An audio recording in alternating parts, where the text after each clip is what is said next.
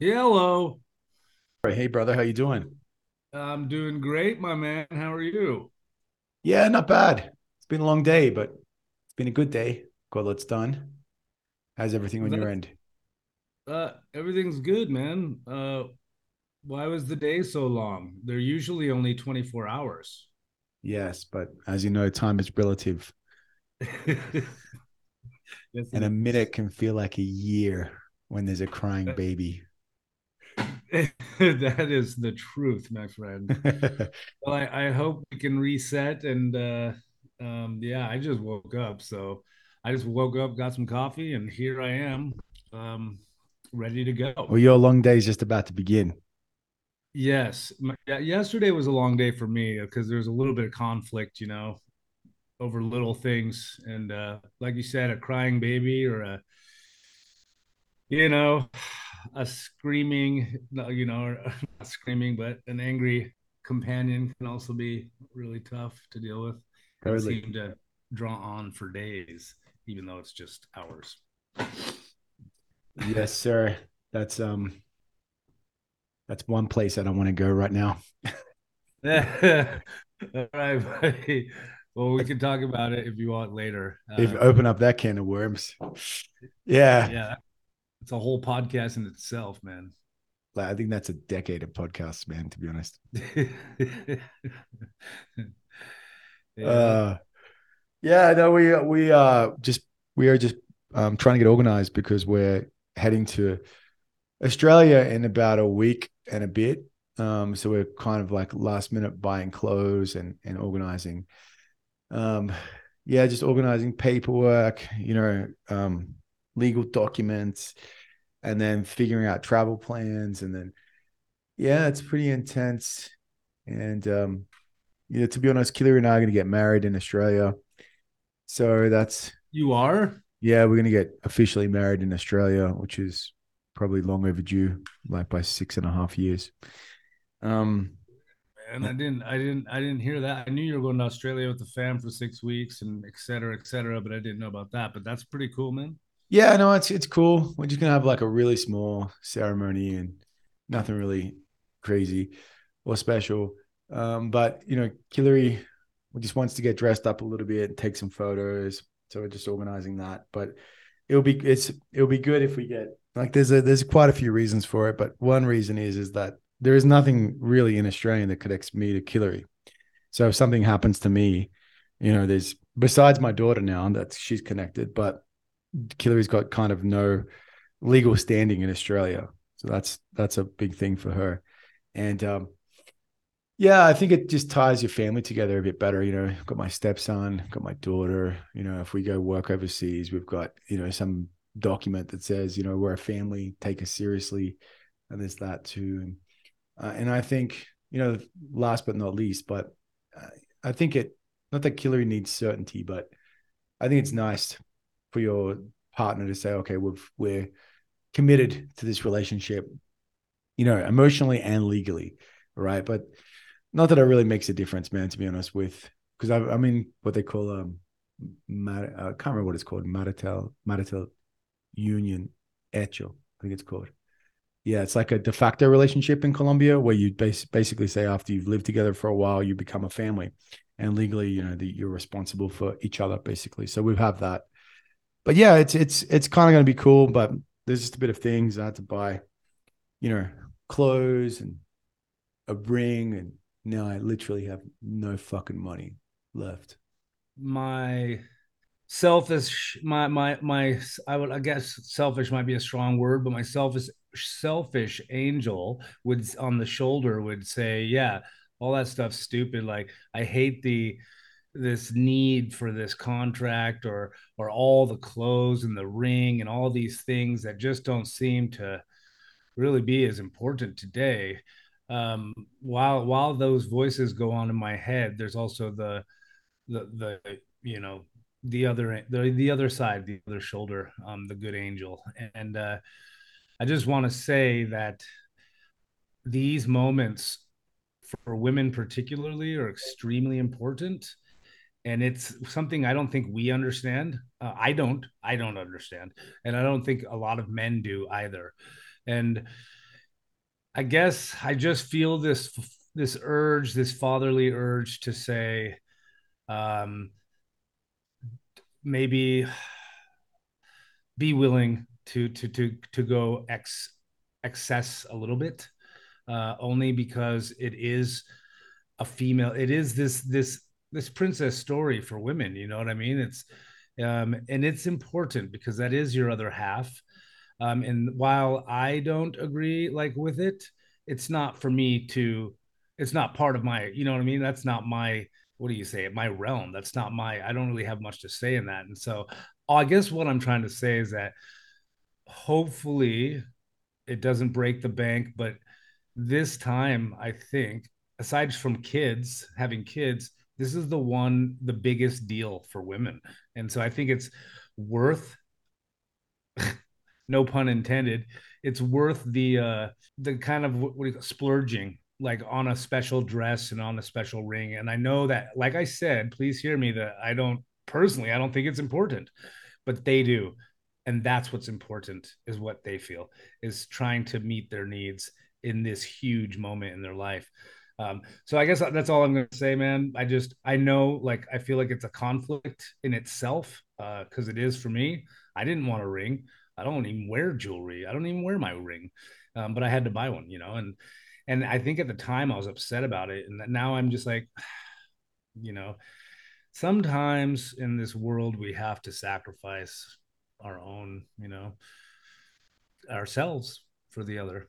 And a happy wife is a happy life, and if mama's not happy, no one's happy. So, I guess that's all I can say. Sorry, I know you weren't looking for advice. That's my fatherly instinct, dude. That is my teacher instinct, is to like provide some sort of different way to look at something. No, no, it's good and it's true. It's definitely true. Like I feel that too. It's not really about you as a man. It's about them. Well, I can say thank God my wife's been married before and divorced, and she realizes kind of how stupid it is, because the second time it's like it's lost some of its shine, Yeah. because it's an expectation, right? So marriage is it's an expectation, and you have a picture in your head about what's going to, for a woman especially, like you said, it's like, what is it going to be, what does it mean for me, how my life is going to be different, and then I'm going to have this white picket fence, and but I think as a man, it's just like there's a lot of consumerism in it, and there's a lot of money that's involved, and it's like, is it really worth it? And I think it's nice to have, and there's also the religious part of it as well, like being married in a church and then having the obligation of inviting lots of people and then feeding all these people, and then they're not, these people are not even really a part of your everyday life. And it's like, why am I feeding my second cousin, or inviting this person to come to a wedding? And when something really happens, if the shit hits the fan tomorrow, this person is probably not going to help me. Right. So you're inviting all these people, and it becomes this very meretricious, false, like a display of beauty and wealth that's, it's kind of pointless. So, you Yeah. know, I think I think if it's like a nice little ceremony, it's between you and your wife and a couple of friends. It's just like, oh, we're gonna just make this legal, and we love each other, and we're gonna do our own vows and whatever. It can be nice. But yeah, I think you got to take. For me, I think you got to leave the expectations of what society's telling you, and in Australia, man, it's very common for people to spend now $30,000 wedding is nothing. Like it's $50,000 wedding, $100,000. Most people spend $50,000 on a wedding, man. That's a lot of money. Yeah, Yeah, and like, absolutely. That's why, like I say, I don't think in many ways it's really that important of a ceremony, especially in today's world.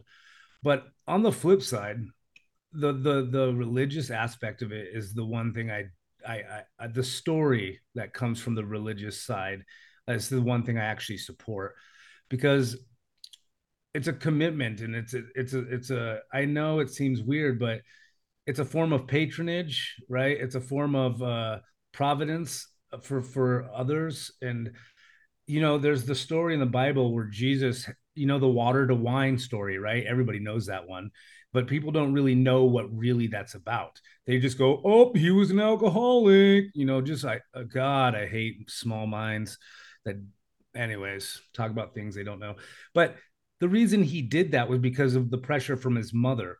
And it was because if he didn't do that, and this is the beginning of his mission, so he had like, and he, I don't even think he was ready. I think he was pushed into it kind of like by his mom. um he wasn't ready to perform miracles, but he had to start eventually. Anyways, this family, if he hadn't done that, would have been shamed. So here comes this story of patronage and providence, for the betterment of, don't even really know that well, like your second cousins and etc. So, the thing about the religious side is because it's a union for eternity between a man and a woman, and it's for the benefit not always of the man and the woman, but for the child. And that is the thing, is in today's world, I feel like people have forgotten that. Like, everybody so selfishly gets divorces, they don't go through the fire. And it is, it is scorching at times, man. Like relationships, right? They're so hard, and it's so easy just to throw them away in today's world, where you can throw away your phone and buy a new one, throw your car away, buy a new one. It's this materialistic world, whereas that's not wasn't God's plan. God's plan is to create unity and harmony, and to build us up stronger so that we can endure adversity and we can be sympathetic. And if we're just willing to throw everything away, well, that's not doing any of God's plan, man. And there's no victory in it, right? I mean, today's podcast is about personal growth, and personal growth is about sacrifice. It's about adversity, and it's seeing obstacles as opportunities for growth. And so I respect that, because I put the child first. That's why we call them the sons, right? Our sun is the center of our solar system. It is our child, and there's no one more important than this child. And I mean, hey, please let me be completely honest. I fuck up all the time. I'll check that right now, Stephen. Yeah, I mess up all the time. So my words are easy. Words are cheap. Actions are where it's at. Don't tell them your plan. Show them your plan. And I know that I have a lot of weaknesses, bro. I really do, and it's unfortunate.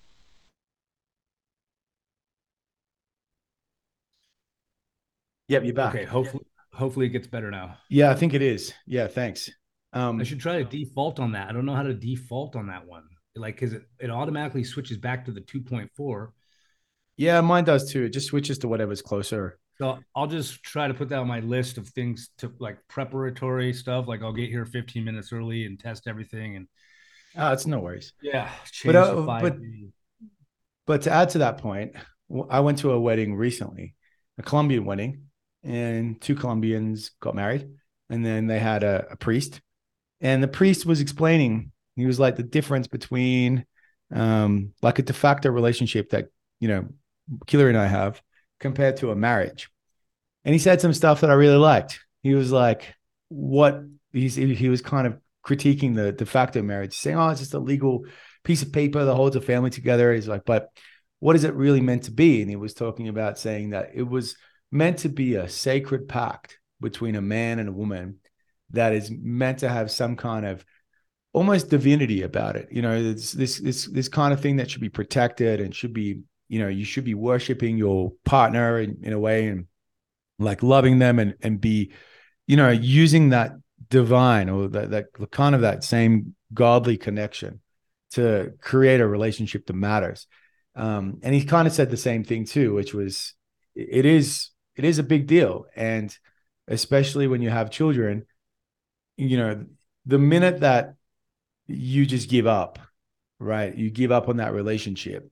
When a child is growing up, it's the collateral damage on that kid. It hurts, right? It's not something that you should take lightly. To get into that, it's not something you should take lightly to end it, especially when there's children involved. So I think what it does, it makes it puts the responsibility back on you, that you have a responsibility to try your best to make it work, right? I think you have a responsibility to say, okay, things aren't working. What do I need to do to make it better? What things can I change? What things can I grow? How can we work together as a team? because it's not just about you anymore. It's about you and one kid or five kids. And a lot of people stay together for children. And I'm not saying that's the best idea either, but I think you should try to stay together and try to grow together and fix issues and conflict together, and have that mentality that's it's a precious thing to protect. And I don't know if a lot of people have that. It's just like, we're getting married because it looks like a fairy tale, right?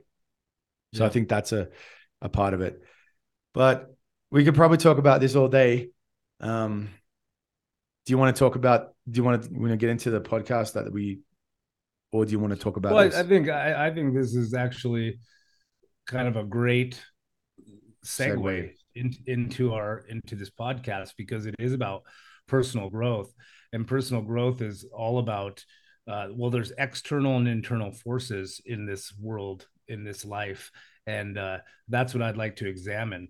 And the expectation of marriage is an external force, um, and the survival and longevity and divinity of marriage for the sake of the child is the internal, because it's so hard for people to change their thinking, right? And we are all selfish beings to an extent, and I think that's why a lot of marriages don't work, and then kids are fucked. They are literally fucked by this experience, and I have it firsthand. My sister, I can see it in both of us, and that's okay. It makes, these things happen, and I accept it, and I think that it gives me a perspective. It gives me a very strong point of view now because of that,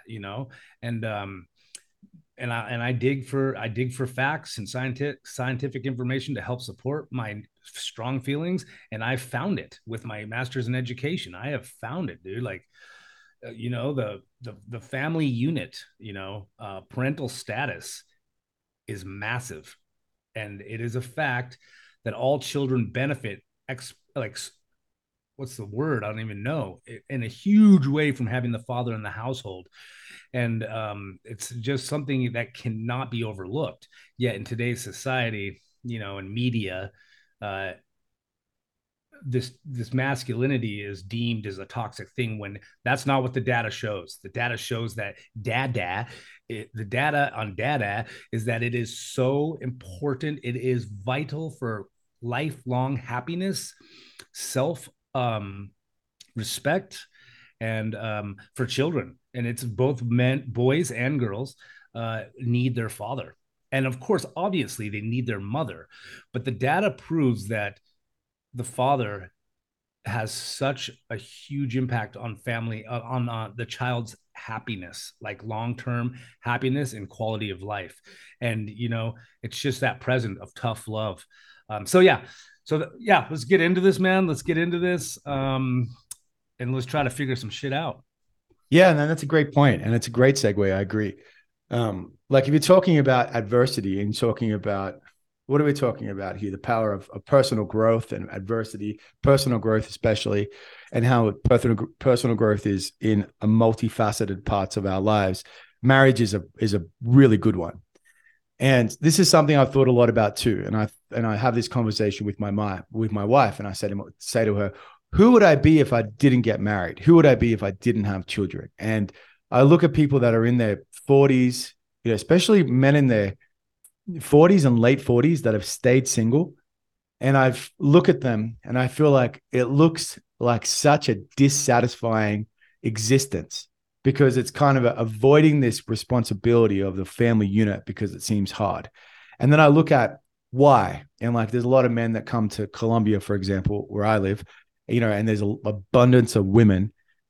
And, if you're a 45-year-old man, you can sleep with a 25-year-old girl here pretty easily, especially as a foreigner. You can have a 25-year-old girlfriend, right? I think we all know that. So I just look at, okay, I'm going to be, if I was 45 and promiscuous and sleeping around with 25-year-old girls, but never really building towards a relationship because it's too hard and I'm too selfish and I don't want to have kids. It's like, I just feel like because you choose to reject that, you do not have the personal growth that responsibility and the family unit gives you. And I get it. Like it's fun when you're 45 or 50 to date girls that are 20 years younger. It makes you feel good as a man. It's part of our biology, DNA. We want to be attracted to young women. and we want to sleep around. I think every man would love to sleep around as much as they can, but there's something, it just becomes so unfulfilling. And the men that I've spoken to, I'm like, don't you get sick of it? Isn't it kind of ridiculous? You don't have any emotional connection. You're not building anything. You're just going from the next goal to the next goal. So what are you actually building? And it's this constant, it's avoidance of any type of responsibility and any type of, and I think with that avoidance of responsibility comes the direct um, deprivation of personal growth. So I think a family, that responsibility and having a family, and it's kind of like you're putting away the toys of when you're in your adolescence and you're putting away the toys of when you're a young man, and you might be dating, trying to find the one, but you might be dating, just learning about yourself and the world. But like, what's the point? What does that get you? Right. And I just feel like, I'd love to hear your point of this is like, how has, the responsibility of a family, of having a kid, change your point of view? And what happens to the individual if they decide not to have a family? And I'm sure, you can still grow up, but what are you depriving yourself of by not having the responsibility and going through the personal growth of having a family? Um, I think a lot of it's many things. It's service, um, it's service. This is the thing. So it's so easy to focus on the self, right? It's our ego, and it is our self-centeredness, and there's a survival mechanism. There's a reason for this selfishness, but it has to be understood, and we need it for survival purposes. It has to be understood, but it also has to be managed in many ways. Um, but what was your question? Is it how I feel that depriving yourself of having a family, or Yeah, my what? question is like, I guess what is the benefits of, or like what personal growth? If there was a young person listening to this podcast right now and they kind of feel like, oh, I don't want to get married because it just seems like a lot of work, it's a lot of responsibility, it's a lot of economic responsibility, and I could potentially lose that, or or I could go bad, and I don't want to bring kids into this world because the world's a bad place. What would you say to those young people? What advice would you give them, or what perspective do you have about how taking on more responsibility in a family unit is good for our personal growth? Well, it's like interpersonal sympathy, right? It's social, emotional, socio-emotional strength, and it is good for the world. I believe it is. The only way we can live in a society as social animals, or even in a community, let's go to the microcosm, in the household, from the house to the neighborhood to the community to society, nations, and the world as a whole. Um, the only way to avoid uh, extreme dissonance and suffering is to demonstrate and to practice servitude towards others. We are all part of one. We are all one. We are, you know, at the end of the game, the king and the pawn go back into the same box. We're all going to die and we all suffer. And like the Buddha says, we're born into a world of suffering. And our job, our purpose here on earth is to reduce the suffering to the best of our ability, to reduce the sufferings of thyself as well as thy other. And that is the purpose, I believe, of this. For like for enduring long-term relationships, right? It's so easy to just turn a back on somebody. It's so easy to pretend that there aren't people starving in the world. It's so easy to see people as the cover of a book rather than the contents of their life and their experience, right? I mean, all of us are extremely challenged, and we go through so many types of adversity based on our identity and our characteristics and our environment and the world around us. And it's hard. And nobody wants to suffer. Suffering sucks, but that is a guaranteed aspect of life, is death and suffering. So what do we do with that? We go through this life in service of others in order to create more harmony, and more painless experience. You know, um, psychologists, what do is they just give an ear. They listen and they listen. And so do priests when you go in for confession. They listen to your problems. And these people, priests and psychologists, begin to see a universal truth about human beings, and that's that we all suffer, and that we all need to be listened to, and that listening to people, and even if you just like disagree, you still listen, and that allows us to go, um, to relieve others' suffering. And when that suffering is relieved, I believe the character themselves are improved, personally. It's personal growth, being able to talk about it and knowing that someone's willing to listen. And this goes back to marriage. I think we've lost it in today's world. We live in such a market driven world that everything can be replaced. And that is, I think, a sickness. I feel like it's, we're never satisfied with what we have. I see it all around me. People have an iPhone 13 and the new iPhone 14 is coming out, and they want that, and they spend all that money, and they just throw away something that is more powerful than they even utilize it for. Like, it has way more power. Like, I know a lot of people doing this don't actually use any of the new features, except for maybe the upgrade on the camera. It's just a status thing. And I believe with marriage, it's the same thing, because this is something we do every single day, is, or all the time, is like look for the better, what's better, what's better, what's newer, technology, la, la, la, la. My clothes, you know, um, and we forget to see the value of what we already have. And so marriage is never going to be easy. It's two people, often driven by self-interest, trying to unite. But I think that's the purpose of marriage, man. And I think that's why it's valuable, is because it demonstrates to children that this world is not easy, that relationships are not easy. But when children witness a mother and a father, or whatever the sexual orientation or gender makeup may be, uh, when children witness this sacrificial behavior, and this patience, and this endurance and perseverance through conflict, obstacle, and adversity, I believe that the model behavior is, you know, uh, injected into them, for lack of a better verb. Sorry, I don't like that verb, but you know what I mean?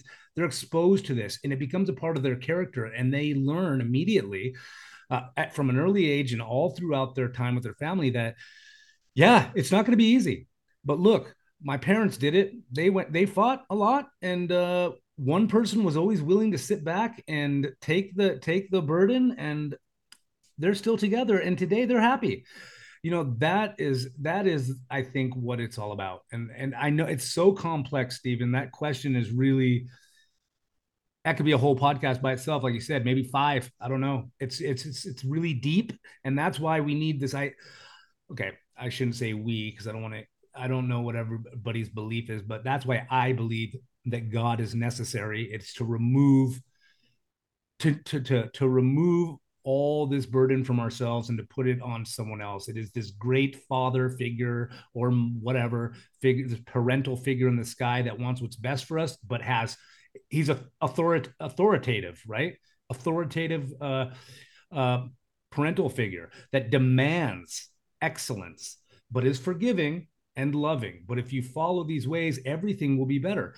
And so that's why I feel like I personally choose to believe in God, because when things get too tough for me, like when I'm fighting with my wife, I remember just to sacrifice my, like, don't be super sensitive. Maybe, just maybe, she's having a bad day. And we all forget that everybody's having a bad day because of the world of suffering we've been born into. Yeah, well, I think you had a good crack at it. I think that, yeah, I love what you said about, servitude. I love what you said about human connection, suffering. There is something really powerful in these things, right? When you are giving back, when you are protecting, especially as a man, when you are human connections, community, altruism, these things I think are very innate. They're a part of us. And, this servitude is a big one, man. When you do things and you're you're not selfish. It's about how you can connect with, how you can enhance the lives of other people, what you can give, teaching, mentoring, protecting, you just guiding. Being part of that community is very, very powerful. So I think a family unit helps create lots of those things, right? And it Yeah. helps create the you're tapping into some of these primitive instincts of who we were for probably a million years as tribal, as wanderers, as a group of people. Very, very powerful, but it feels good. And I don't know, personal. So I think if we talk about personal growth, we talk about marriage. I think there's a lot there to unpack. If we talk about personal growth in the sense of maybe about like you were talking about emotional personal growth, that's something else that I think you can unpack a lot. It's about what does it mean to be more mature and how can I grow socially and emotionally with my own emotions. And then you have like I wrote down, let me just read these out. I'll break these down and then we'll pick a tangent you can go on. I wrote down like for me, personal growth is about social emotional skills. Like you said, it's about who am I? How do I choose to react? How do I deal with this situation? And should I, how do I, how do I react purposely? Not just how do I react purposefully instead of just reacting impulsively. Uh, and then stuff like individual personal growth, like there's academic growth and learning. Um, that's a big one. And then so how much time do you spend in yourself in the sense of growing and learning about the world, or do you know enough to get by? And are you comfortable with that? And then maybe another one is, professional personal growth. How much do you grow in your work? Um, how much do you go in your work? And then you can break that down into a whole bunch of other ones, like, the social and collaborative and the academic and the political. There's a bunch of different ways to break that down. But I feel like if I'm going to talk about personal growth, first and foremost, I'm going to talk about social emotional skills because I think it starts there.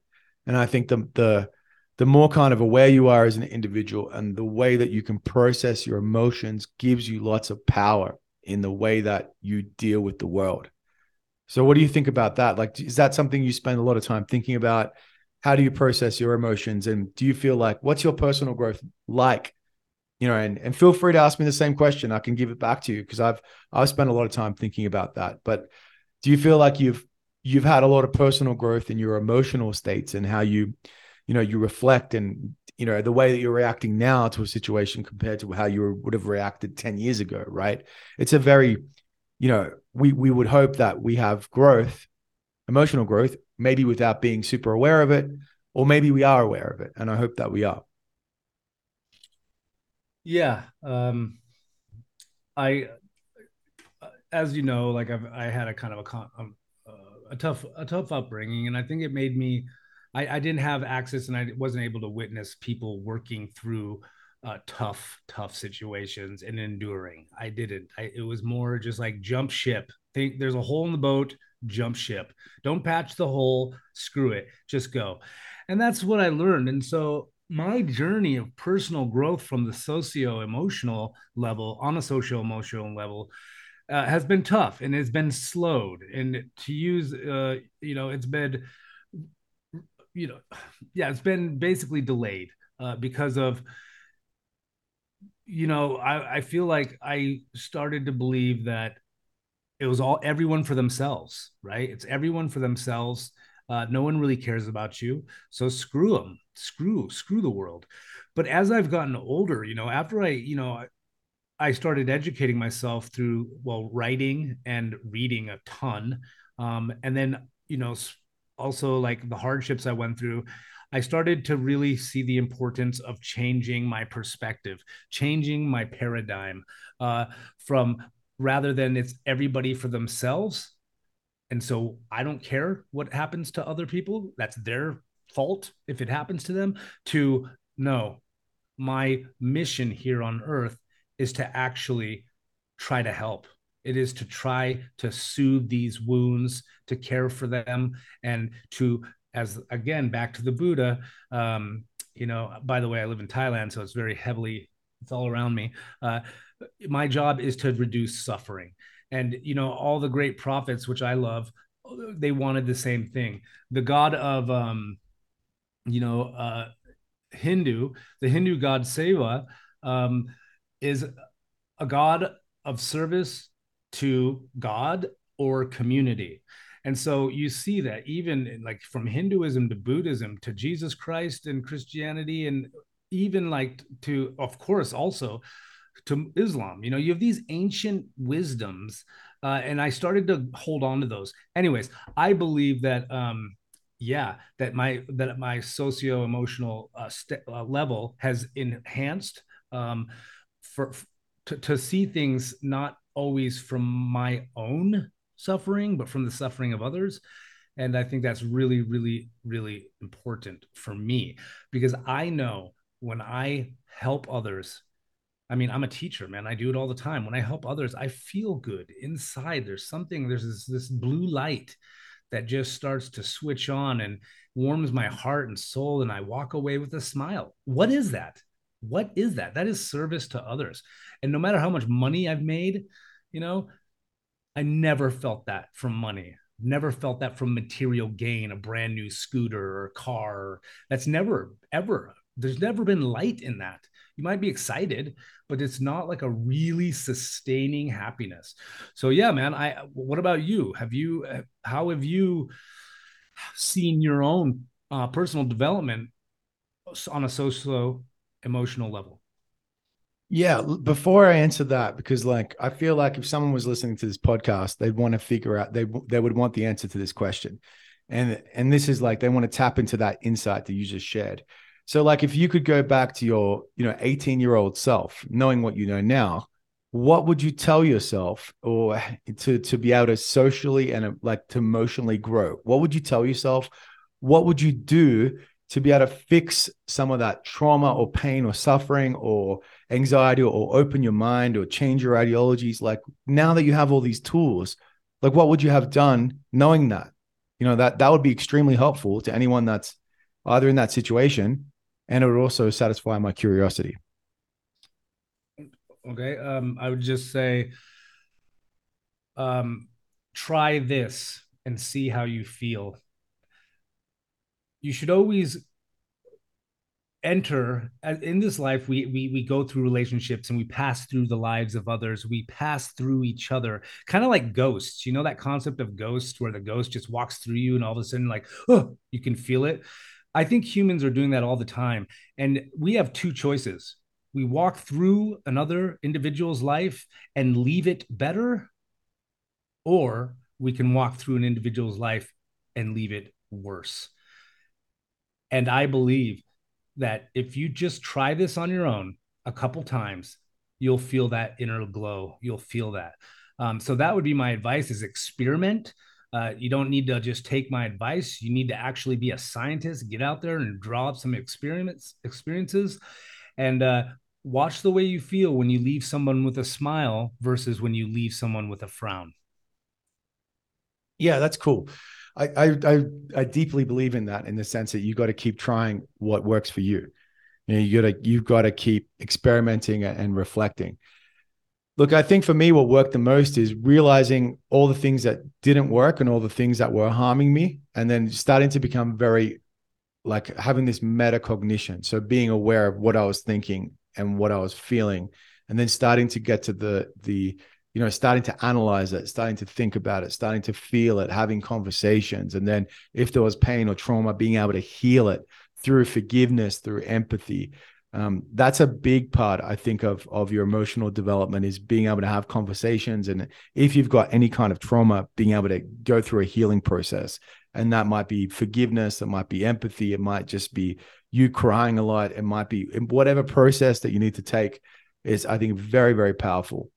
And then I think you have to think about, what I did for myself, I had to think about, who am I, and am I happy with that person? Do I have enough skills, right? Do I have enough skills as a teacher or as a father or as a man?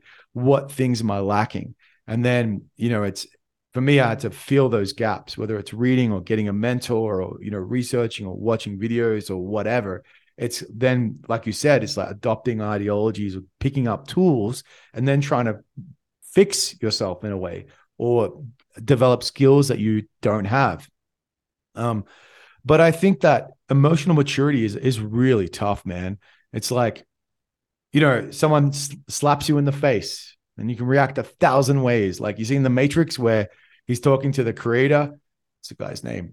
Yeah, he's talking to the guy that, Keanu Reeves is talking to the key, not the key master, the creator of the Matrix, and he's reacting in 1,000 different ways. It's kind of like that. You have the capacity to react in 1,000 ways, but it's really hard to pick it can be really hard to pick the like most righteous in inverted commas or the highest choice or the most enlightened spiritual choice. But that's hard. That takes a lot of discipline to be able to respond with power and real inner strength. But as you say, man, there's a lot of great text. If you read like, I've got Lao Tzu here whether it's Buddhism, whether it's the Bhagavad Gita, whether it's the Bible, there's so much wisdom out there. Whether it's the Power of Now, like a million books that teach about how to become more spiritually aware or more emotionally mature. But I feel like it's got to be up to you, right? Got to be up to you and what you decide.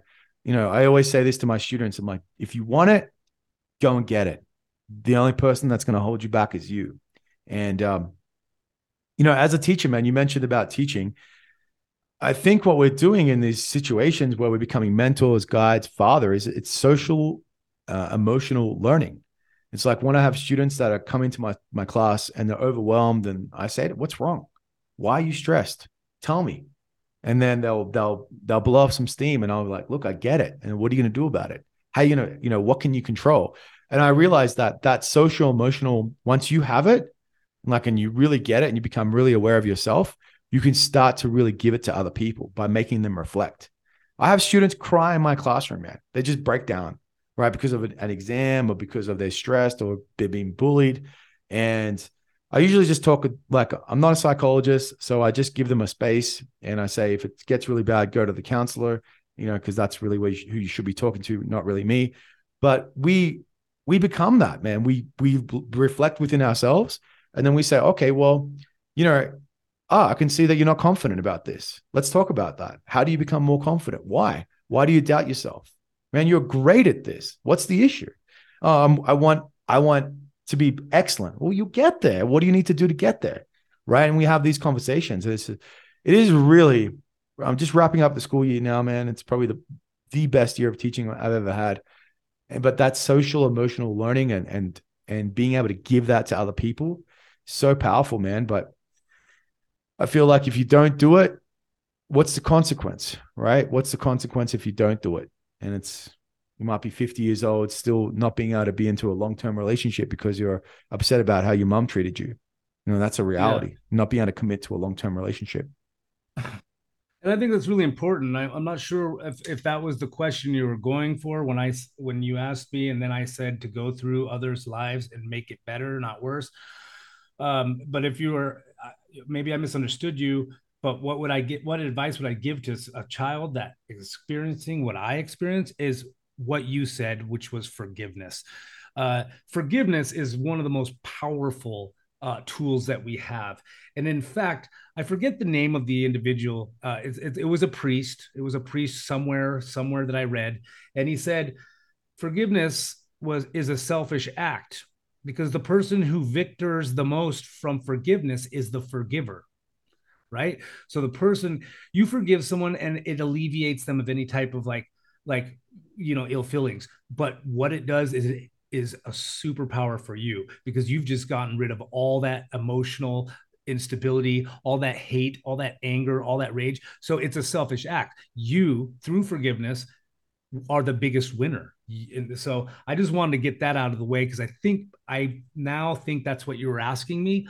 But that doesn't reduce my sentiment on improving the lives of others, being of service to others, and being kind and loving. But in order to do that, if you're bogged down and mired by anger, hate, resentment, you will never be happy yourself, and you'll never be able to make others happy. So that's forgiveness, acceptance, and the understanding that we're born into a world of suffering, that everybody suffers, and if someone causes suffering to you, well, just realize that they're probably broken, and so they deserve forgiveness because they're broken too.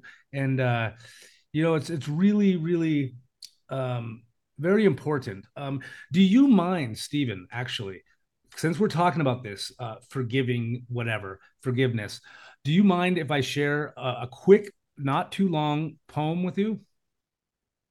Please do that. So I'm not sure if you can see it. Okay, yeah.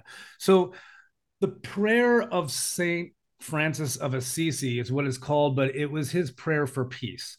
Okay, and this is about forgiveness. Okay, it's about acceptance. It is about um, love, right? And I think socio emotional growth for sure. So here it goes, the prayer of St. Francis of Assisi, prayer for peace. Lord, make me an instrument of your peace. Where there is hatred, let me sow love. Where there is injury, pardon. Where there is doubt, faith. Where there is despair, hope. Where there is darkness, light. Where there is sadness, joy. O divine master, grant that I may not so much seek to be consoled as to console, to be understood as to understand, to be loved as to love. For it is in giving that we receive, and it is in pardoning that we are pardoned, and it is in dying that we are born to eternal life. So the second to last line there is talking about forgiveness, right? Pardoning others, and notice exactly what he says is just what I said. You too are pardoned. So through forgiveness of maybe the acts of your parents or whatever, you are relieved of that suffering by forgiveness, by forgiving others for their transgressions or their missteps, or their, you know, I guess, impact that maybe you didn't like so much. But I love this poem so much. I have it hanging in my cubicle at work, and well, I'm putting it on the wall next to me as well here in my own little workspace in my condo.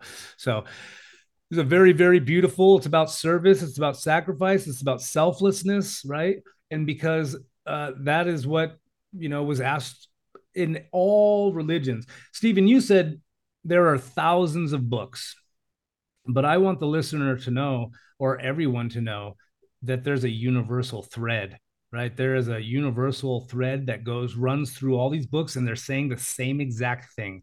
So if you don't have time, you don't have to read all the great religious texts and all the philosophical self-help books like The Power of Now, or you don't have to. They all have the same message. So if you're a Christian or a Muslim or a Jew or a Hindu, it doesn't matter. You can stick to your book, but remember that other people are trying to do the same thing, and other people are suffering, and other people need forgiveness as well. But I think that, yes, there's thousands of books. So whatever your flavor of ice cream, go for it and just endure it, just enjoy it, really examine it, and then put it into practice. Did you just diminish my favorite religious book to ice cream? I have a way of simplifying things. When things get complicated, 1,000 books, man, makes me feel overwhelmed. Even though I love reading, I know a lot of people that don't.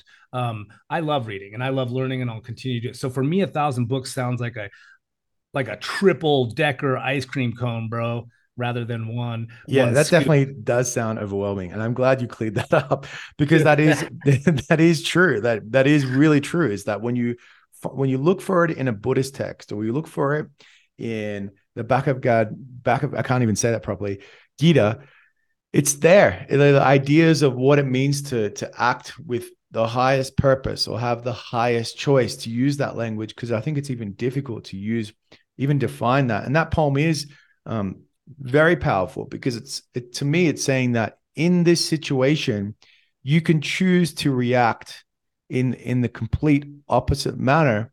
And in that moment, you rise above it. You rise above it and you transcend that because, and there's this element there of being spiritual, being the element of the divine, and where there is hate, so love, right? That's a very powerful thing. But there's also this very practical, pragmatic response of being taking responsibility. So, in that moment, you can choose, that is to surpass or transcend the hate through love. And you've chosen to do that. And you have made again the higher choice or the most spiritual choice or the holy choice or the most divine choice or whatever, however you want to frame it, or the most, I don't know, transcendent, or yeah, it's very interesting. But I wonder, my issue is with that is that, and I ask, your 18-year-old self or my 18-year-old self, is that when does an individual start to really become aware of their personal responsibility to work on their personal growth? Because I'm not sure if everyone becomes like, I'm not sure if people get to that stage naturally, or if the light bulb has to go on, or is it prefrontal cortex, to use that terminology, or if it's a awakening, or it's a spiritual awakening, or it's a, everything. It's a world being crushed and everything falling in on itself, like a cataclysm of disaster that creates that. But do you feel like it has to start when the individual begins to take responsibility for the world that they're creating? And then if so, you know, are some people just like asleep? And then how do we wake those guys up or women up? Yeah, well, you're not going to learn it all at one time. And I see it kind of like a power grid being turned on segment by segment. If you've ever seen that, like the world lighting up, it goes through, it's kind of like the northern lights when they're moving and they scatter the sky electric. Uh, they they shimmer across the side, they blow up like a balloon, and they just cast light. It's never all at once. I think it is the long journey that never ends of personal growth and understanding of the other. It's not going to, at 18 years old, it's not going to be easy. It's going to be actually extremely difficult to understand some of these things that we're saying, because every year of your life you are growing either for the better or for the worse. And you know, I I would just tell them to take it day by day. Just do your best. Like I hope to instill as much of this in my son as possible before, but the problem with saying 18 is that they're still adolescent, right? They're at the end of their adolescence and they're finally controlling their ego and their self-consciousness. They're starting to become more aware of the world around them and their responsibilities. So at 18 years of age, yes, you can have really, really highly socio-emotional adolescent or 18-year-olds that are just gifted, have grown up in the right environment, and they possess a lot of these tools. But you will never stop growing, ever. Even if you're really, really capable at the age of 18, you've got an infinite time ahead of you to continue to improve, because it is something that you can never fully master. You can try, and you should strive for mastery, but it is something that there's just, this world is so complex, right? There's so much going on. There's so many things you know from microscopic life to gigantic life to environment to the external cosmos. There's just so much to think about. But yes, I would say that every human being can benefit by being equipped. And that's why I think parents need to lead by example. And this is why I believe sustained marriage is beneficial for the child, because there will be conflict, but the child will witness the endurance of and the resilience of human character when one person's willing to sit back and listen to the other person who's suffering and forgive them unconditionally, and then vice versa. When the tables turn, the other person picks up the load, right? Picks up the load for the suffering mother or father. And so by witnessing this, these kids will be equipped with the tools they need to grow immensely. But again, it takes a lifetime, because all those years you see more and more suffering all around you. You were saying your children in your classroom breaking down. A lot of those external forces, the expectations of their parents and society, they become overwhelmed.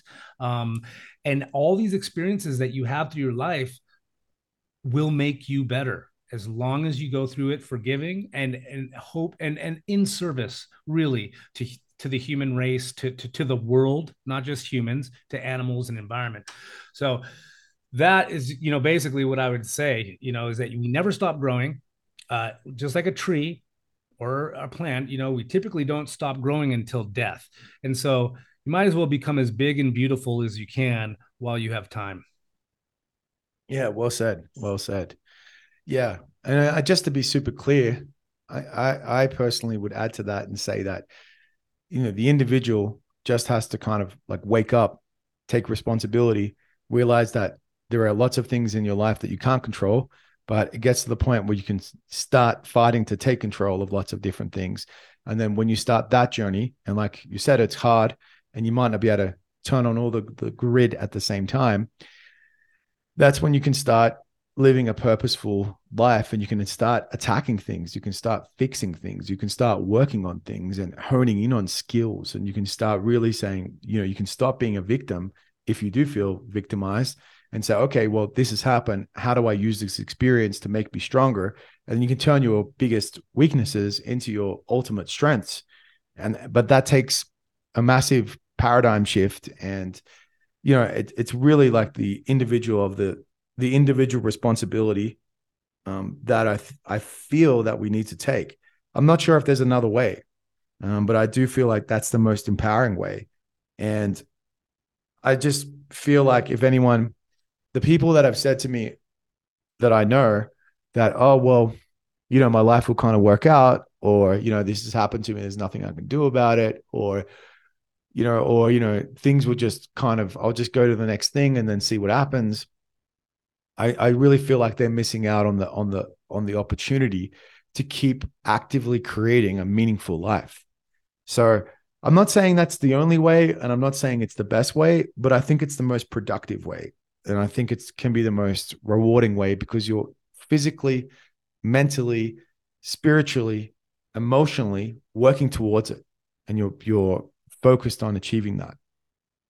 Right. So yeah, that's what I think, is that it's really powerful to have, for an individual to take responsibility. And as soon as, yeah, that's what I would tell my 18-year-old self. If I was to go back to my 18-year-old self, and I would say, Steve, this is what you got to do. Number one, you got to take responsibility for everything that's happening to you right now. Everything. And number two, you've got to take responsibility. And number three, you've got to take responsibility. And that's number one. Because when you do that, it's like, then obviously the next step is like, what can I do to create the life that I want? What can I change? What do I want? Who am I? And then you just start doing stuff and you get stuff done. You start building things. But yeah, that's not really, I don't know if that's told to a lot of young people in the modern day. Yeah, absolutely. And I feel like the more we know ourselves, the better off we'll be, because we can understand our own strengths and our own weaknesses. And yeah, I totally, I see what you're saying, but at that age, there are so many, it's hard to see through, right? It's like, it's an ocean and you're looking down over the bow of a boat and you can't see too deeply in there, right? Um, and it's murky, it is muddy. But when you get deep enough, or if you go through it for far enough, it all clears up and it becomes like very clear, right? Um, and so yeah, but the problem is that when we're young, I feel that when we're young, it's so hard to see through that murkiness, right? It's so hard to see through, and the clarity is just not there. um I believe so. I would like to really Can I just quick talk interrupt about you there and just say, when you talk about the murky, is that a metaphor for like the emotional complexities? it's the fall. Yeah, well, it's the inability to see through those complexities, right? I believe it's this ability. Yeah, it's a veil over that. And life is complex. The individual is extremely complex. And that's why I think it's important that you learn to reflect, self reflect, and understand who you are and what you really want, and then to go through the journey of life. Because it's not about A and B, it's about everything in between, right? Um, but speaking of that, I think I would like to ask you, what kind of obstacles do you see? What forces do you believe obstruct personal growth the most? Oh man, that's such a good question because there's so many of it. That's such a good question. And like my what comes to mind firstly is distractions, hedonism, alcoholism, um, you know, avoidance of responsibility, pleasure seeking behavior. So I think anything that stops you from directly dealing with, interacting with your who you are and your responsibilities, I think is going to be detrimental to your personal growth.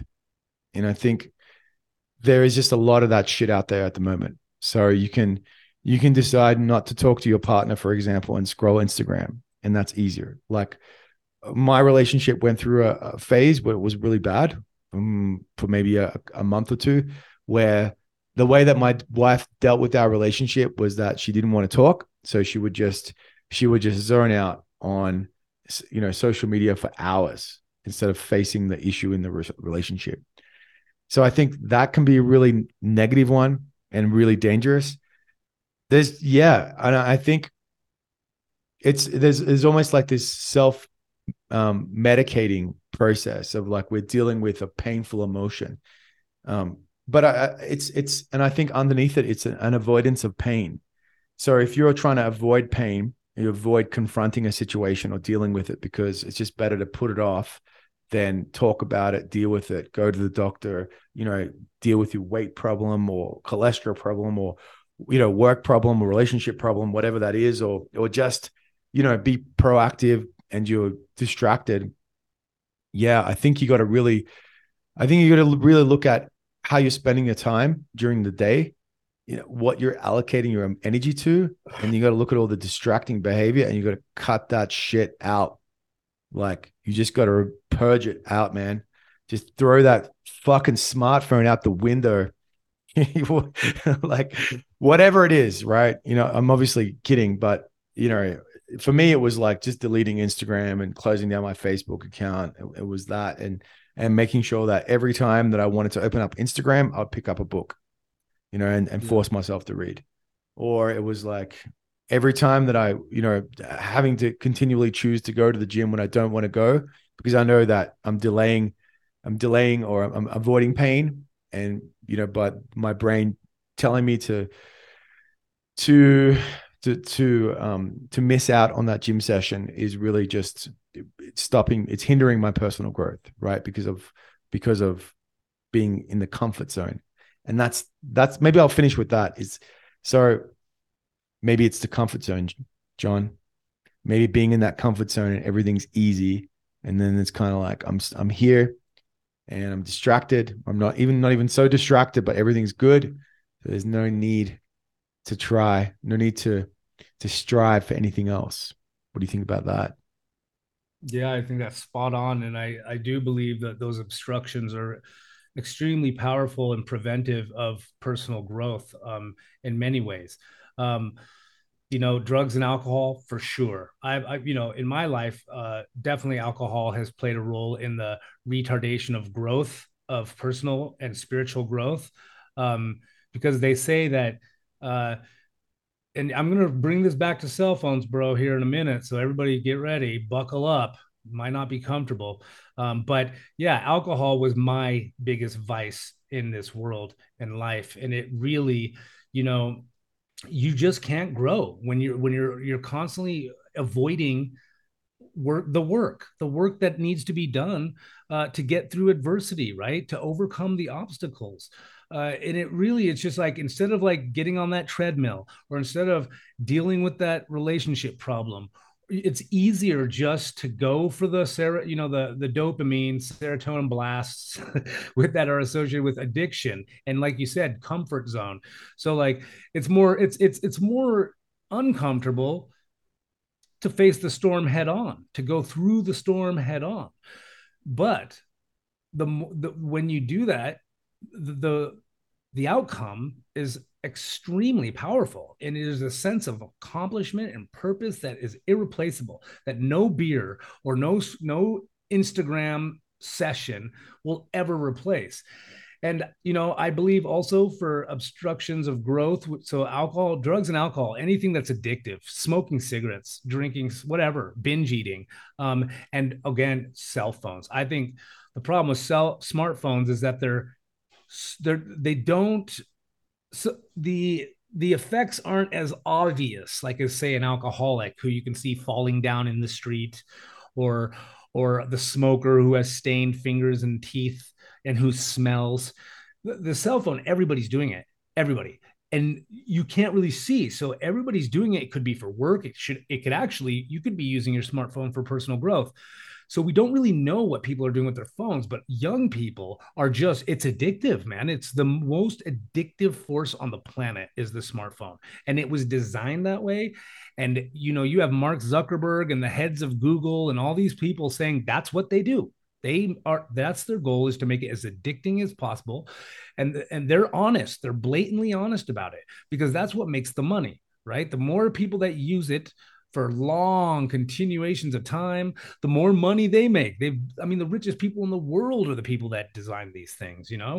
Um, so yeah, man, like I really feel that we need to be aware of this, and the more our youth are aware of this from an early age, they're not going to get it all at right up front, because a lot of us have to learn the hard way, including myself, definitely myself. um, and we have to learn the hard way. But that's the beauty of suffering and experience, is that we do grow and learn. um, we have a choice, you guys. Suffering is an inevitable part of our existence. It is inseparable from life. So suffering is there. It's adversity that will never go away. You have no control over it, but you do have a choice. Suffering, it can be external or internal, and you do have a choice. You can control your internal thoughts and beliefs. Okay. You can suffer through this world as a victim, and you can play the victim card, or you can suffer voluntarily, and you can see obstacles as opportunities for growth and for perfection. And that's basically all I have to say, is that we have a choice. Suffering is not going anywhere. I mean, look at how Jesus passed, right? It's the ultimate form of suffering, where he was fully abandoned. There's just a bunch of eyes on him, and his whole mission was to help the earth and to help humanity. And look at how he died in the end. It's a horrible story. And the Buddha tells us the same thing. We're born into a world of suffering, and we have a choice. Suffer as a victim or suffer voluntarily. And if you suffer voluntarily, you can see the adversity, and you can see it as an opportunity for growth. What do you think about them apples? Yeah, man, the smartphone isn't great. But like you said, there's suffering, and there's a lot of self-sabotage, and there's a lot of maybe unconscious behavior. Yeah, man. What do you think about the conform not the comfort zone, the danger of the comfort zone? Like, how do you recognize that you're in the danger of like you're in that comfort zone? And what do you lose versus what could you gain? Like, I imagine there's a lot of people, and it's just, I think, human nature that we get into a comfortable place, comfortable job, a rhythm, things are secure, it's safe, you feel protected, you got your little things that you do on the weekend, right? And then it's kind of like to risk that just seems stupid. So why would I risk what I have? Why would I risk my job and my houses and my savings account to do something else, or to experiment? Yeah, I guess the question is is the comfort zone, is the comfort zone something that is a necessary evil for humans? Or, like, I guess is it normal? And it just, is it kind of this, like the way people have told me, kind of expressed it. It's kind of like the smart thing to do is to get into a comfort zone and then have your, state government job, benefits, 20 years, pension. Isn't that, maybe I'm getting it all wrong? Maybe that's a smart thing to do. And you should stay in the comfort zone because that ensures a good life. But what do you miss out on? Well, like I said, opportunities for growth are through the obstacles that we overcome. And so I think that the comfort zone, while you should revel in it from time to time, like maybe enjoy it for a weekend, but the comfort zone's dangerous because it means no growth is happening. Okay. There's growing pains. We've all heard of these, and it happens to teenagers. They grow really fast, the growth spurts. It's painful. Growth is painful, but it is where you need to go ultimately. And so, take a weekend off, be comfortable. But like they say, retirement is for those who are ready to die. It is the first step to the grave is retirement. So if you retire from a specific job, that's fine. If you've put in your service and you want to get the heck out of there, great. But don't go get comfortable on that couch. Do not do that because you're just sending yourself to an early grave. You start a new journey in retirement. I don't ever want to stop working. I don't ever want to stop growing. I get bored when I don't have things to do, and I get like it's depressing to me. So I like to stay busy. And the growth I love. I can see the fruits of my labors all around me. From my classrooms have become spaces of learning where I know that I have the attention of my students, which is something that has taken a long time to gain. But I've learned that through hard work, it the like I said, the life is like a garden and you need to tend to it, and it's laborious, but without that we're just sending ourselves to an early grave essentially. So expect the pains, but see them not as pain, see them as the friction and the growing pains to becoming that bigger and better version of yourself. Yeah, like so you talk a lot about obstacles. So in my mind, obstacles are like learning new skills. They're challenges that, before, like you said, these growing pains. What are they? It's to be really simple. I think they're the pain, suffering, and humiliation of learning new skills and sucking at it, right? And then your ego is completely destroyed. It's on the floor and you feel like a loser, and then you have to get yourself off the floor, and you keep going and you're repeating and you attempting to develop some kind of proficiency, and then try to figure out how to handle that skill, try to just develop that skill. And that's growing pains, is you failing at something again and again and again until you start growing and reflecting and getting it right. And that sucks. Nobody wants to do that. I think, well, I shouldn't say nobody wants to do that, but it's not very appealing if you explain it like that. So these obstacles, like, of course, people want to keep away from it. What mindset do you have to have before that becomes a positive thing? And it's also kind of embedded in I think in our survival. Like if I start a new job and I become a teacher and I suck at it, then it's like, God, I don't know how I deserve to be paid for this, or should I even be paid for this? You start valuing you start questioning your own sense of self-worth and who you are and how you fit into society, and your weight and worth and your status and your purpose. All of these things become like questioned deeply. And not to mention that we become so fixated on our identity of like who we are before, like who we are now. Like I am this, like I'm a teacher now, but I haven't always been a teacher. And then when I stop becoming a teacher, am I going to be a different person? Like this identity, like our concept of ourselves and being able to discard that's really tough. When I'm in Colombia, I don't like to tell people that I'm a teacher because they treat me different. Like they treat you with this kind of deference. They treat you with this. they revere you somewhat, and it's nice, but I don't really want it because I don't really need it. So, it's your whole identity becomes a part of that. It's not only who you are, it's how you see yourself, and it's about how other people treat you. And it's like, and then if I stop becoming a teacher, I lose that. So yeah, it's this comfort zone, man. But maybe it's a smart thing to do financially. But like maybe as a human being, when we're capable of being a lot more, I feel like we just kind of we we don't tap into our kind of potential as an individual. We could be a lot more, I think. Yeah, I agree completely. Um, this idea of failure, this fear of failure that we're talking about, the comfort zone and the feeling of the fear of feeling that you failed.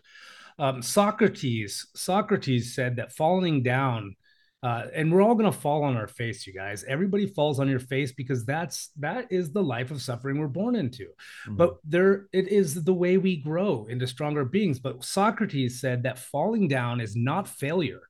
Failure comes when you stay where you have fallen. So I think that it's really important. That's the comfort zone. Maybe you get that job that is really good financially and it makes you feel secure and comfortable, and you know that you're going to be okay because of this or that. If you stick with this, but maybe you don't love it, that is a huge danger, I think, in our life.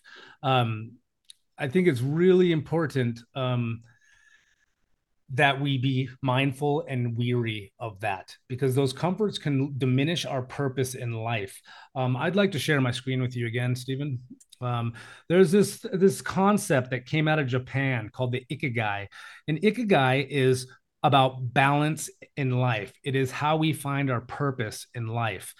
And so you said that oftentimes people like the job is good, right? The job's good, and we get comfortable because it pays well, but it's not our true happiness because it diminishes our purpose. So this concept of the ikigai is what you see in front of you. It's a diagram of intersecting circles, and they're called the four pillars of purpose. And first, these things in order to have a balance and a purposeful life of happiness, and I think that our happiness is based on the purpose of our lives.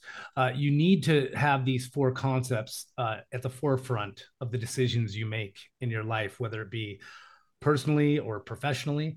But you need to know what you're good at so that you can use that tool to help others, to help yourself, to make money, whatever.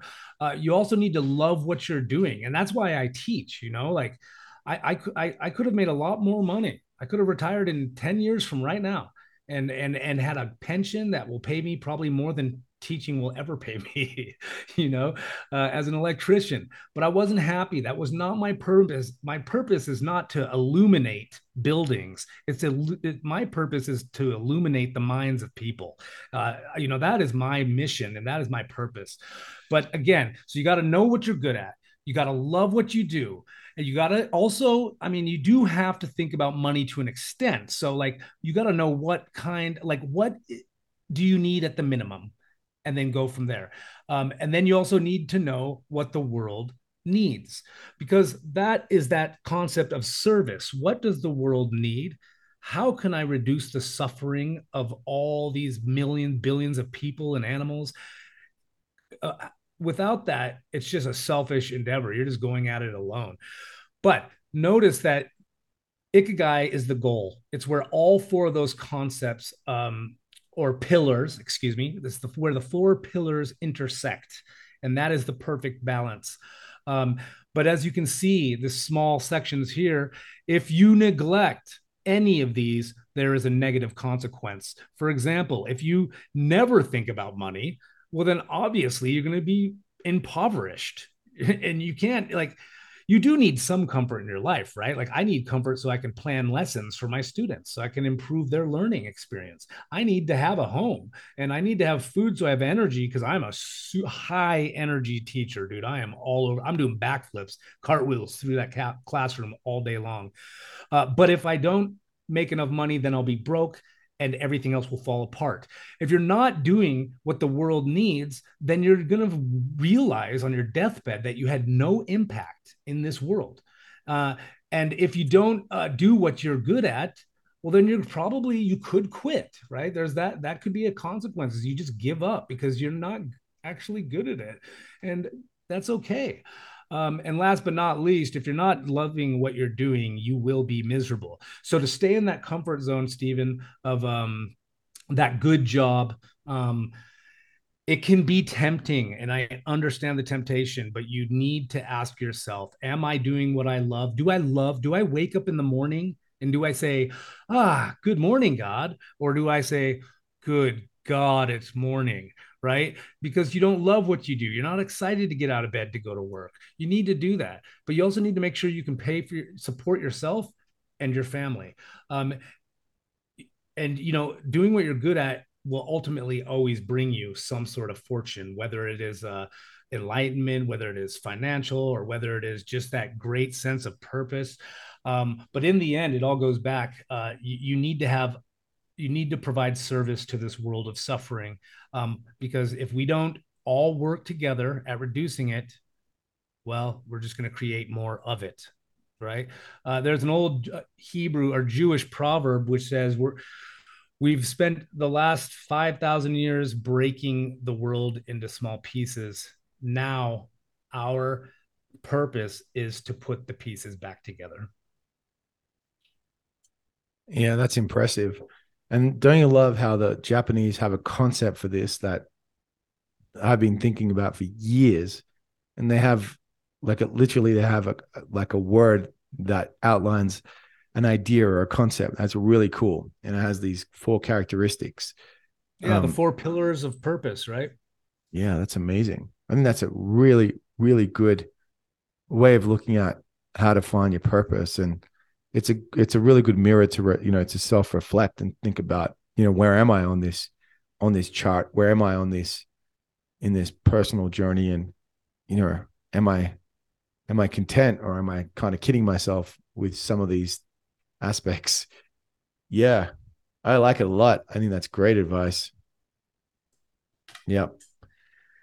Yeah, man. Uh, Very well said, man. Great. Can we transition in maybe into the sense of what about personal growth in our professional lives? Like what does personal growth mean as a professional? Like, and what is, I guess, a reasonable amount of personal growth, or how can one obtain personal growth in their professional world? uh, wow, that was quite the transition. But no, I again, I feel like it's like the ikigai says about doing what you love, right? I think that's the first step to know that you have purpose, is to really do what you love. And I'm going to tell this to all the younger listeners, that we all need to realize that our parents and our teachers want what is best for us, but they don't always know. They don't know what is best for us sometimes. Okay, so you might want to think about that for a minute. They want what's best, but they don't always know, because we are so unique. Every individual is so unique. Um, but again, on a professional level, we need to bring back the concept of suffering. And so the workplace can be a very challenging environment to navigate, right? And you're interacting with all sorts of characters, and even when you do what you love, like I do, you're still dealing with human life and diversity, like on a super complex level. And that's not easy because we don't understand everybody else. We're like, you know, there's that saying that humans are like snowflakes. And I don't mean like flake, like weak. No, I mean like crystalline individuals, and none are the same. There's no identical being. And so that sets us all up for immense adversity in our social relationships and interactions. But if we bear in mind that we're all suffering, if we see each other as, you know, how do you say it? Okay, well, basically, I'm sorry, I lost my little metaphor I had in my head. But if we just all see the world as everybody is suffering, I think it builds compassion, and it allows us to be more patient, right, for the other. And I think that's so important, not to look as the other as the enemy or as the opponent, but as the fellow sufferer, because that is the world we live in. And I mean, there is not one philosophy that doesn't tell you that. It's universal truth that we all suffer. People are going to die. We're going to die. We're going to lose things. We're going to fall. We're going to fail. But that's life. And without that, we don't have life and we don't have purpose. So again, yeah. So on a professional level, I think we can use these personal growth levels to actually enhance that experience as well. What challenges do you see in professional development? Like, what do you think has been, or may I ask you, what are some of the experiences that have been most challenging in your journey of professional growth?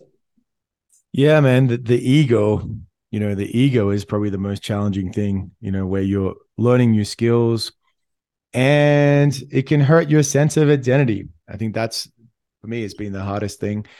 And I think it's different too when you have a second or a third career, because I think when you're in your 20s, your professional growth happens, or your growth and your expertise happens differently than when it happens in your 30s. Because I think in your 20s, I think you're not as aware of it. And I think it just kind of just happens and it grows over time. And you're a little bit maybe more confident, or maybe you're unaware of the things that you're doing wrong. But I think when you're older, I think you're more aware of the process, and you can you're more self-critical. So your ego, I think, hurts a bit more. You're more self-critical.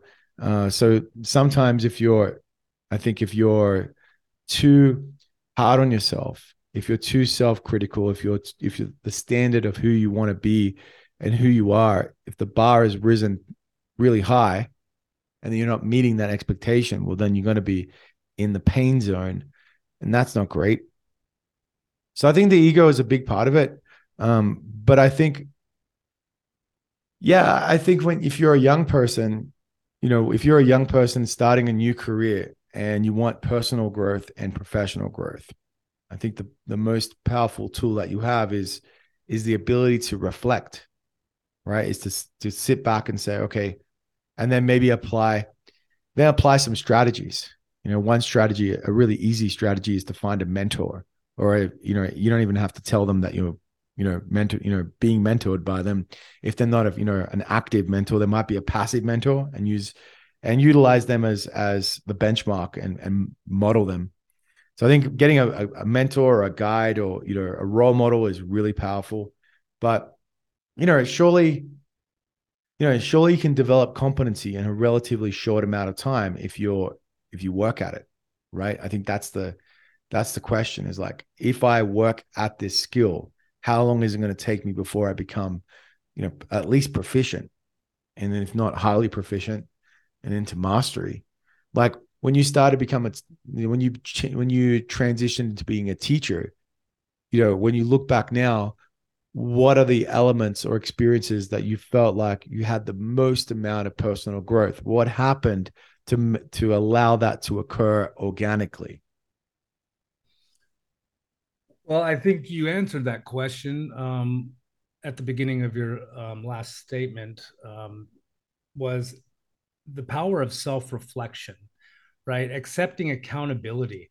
Um, I think that this is the most powerful tool I've learned. And I sit there and I look around, and there's so many teachers, and I complain about my students from time to time.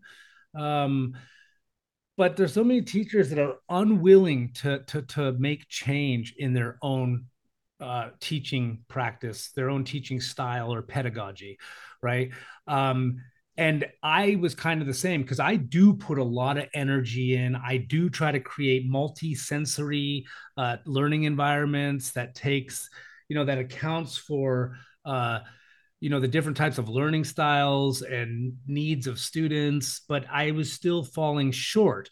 And I began to let my ego overcome. Like you mentioned, the ego can be a big obstacle, right? A big obstruction of our growth professionally and personally. But I realized that I started because I was working so hard and I thought I was doing everything they needed. I began to become frustrated when it wasn't working, when they weren't learning what I was teaching. And I blamed them for their laziness. And I blamed smartphones and I blamed, I just pointed my finger outward and I forgot to look into the mirror. And the mirror of self reflection is the most powerful thing I have ever gained through my teaching. I've learned to accept accountability for the abilities of my students. I've learned to look at myself and what am I doing that may not be engaging or may not be sufficient to meeting the learning objectives and goals. And now when my students fail, I never point my finger at them. I mean, sometimes I do, that probably won't ever go away because we all need to be accountable. And if you're not coming to class, well, of course, then you're not going to learn. And that's kind of on you. But that's what I mean? That's the small percentage. That's a smaller percentage. But when my students aren't getting it, I do all sorts of assessments. I analyze what they're learning, how they're learning, what they can do. And when they fall short, I blame myself equally. And that is the power of self-reflection is I accept accountability. And because of that, this year, these first 5 weeks of this school year, just so you guys know, Stephen and I are on a different school calendar. But anyways, these first 5 weeks I have never ever experienced such overwhelming joy and satisfaction in my profession.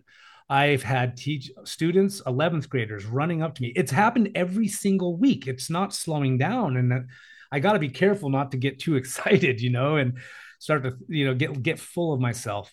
But I've had a lot of the 11th graders have left my 10th grade room, and I mean a lot, and I feel like it's almost on a daily basis, but definitely on a weekly basis, multiple times, where they're telling me that they miss me and they want to learn with me. Okay. And that's not because I'm this super, super teacher. It's because I accept accountability.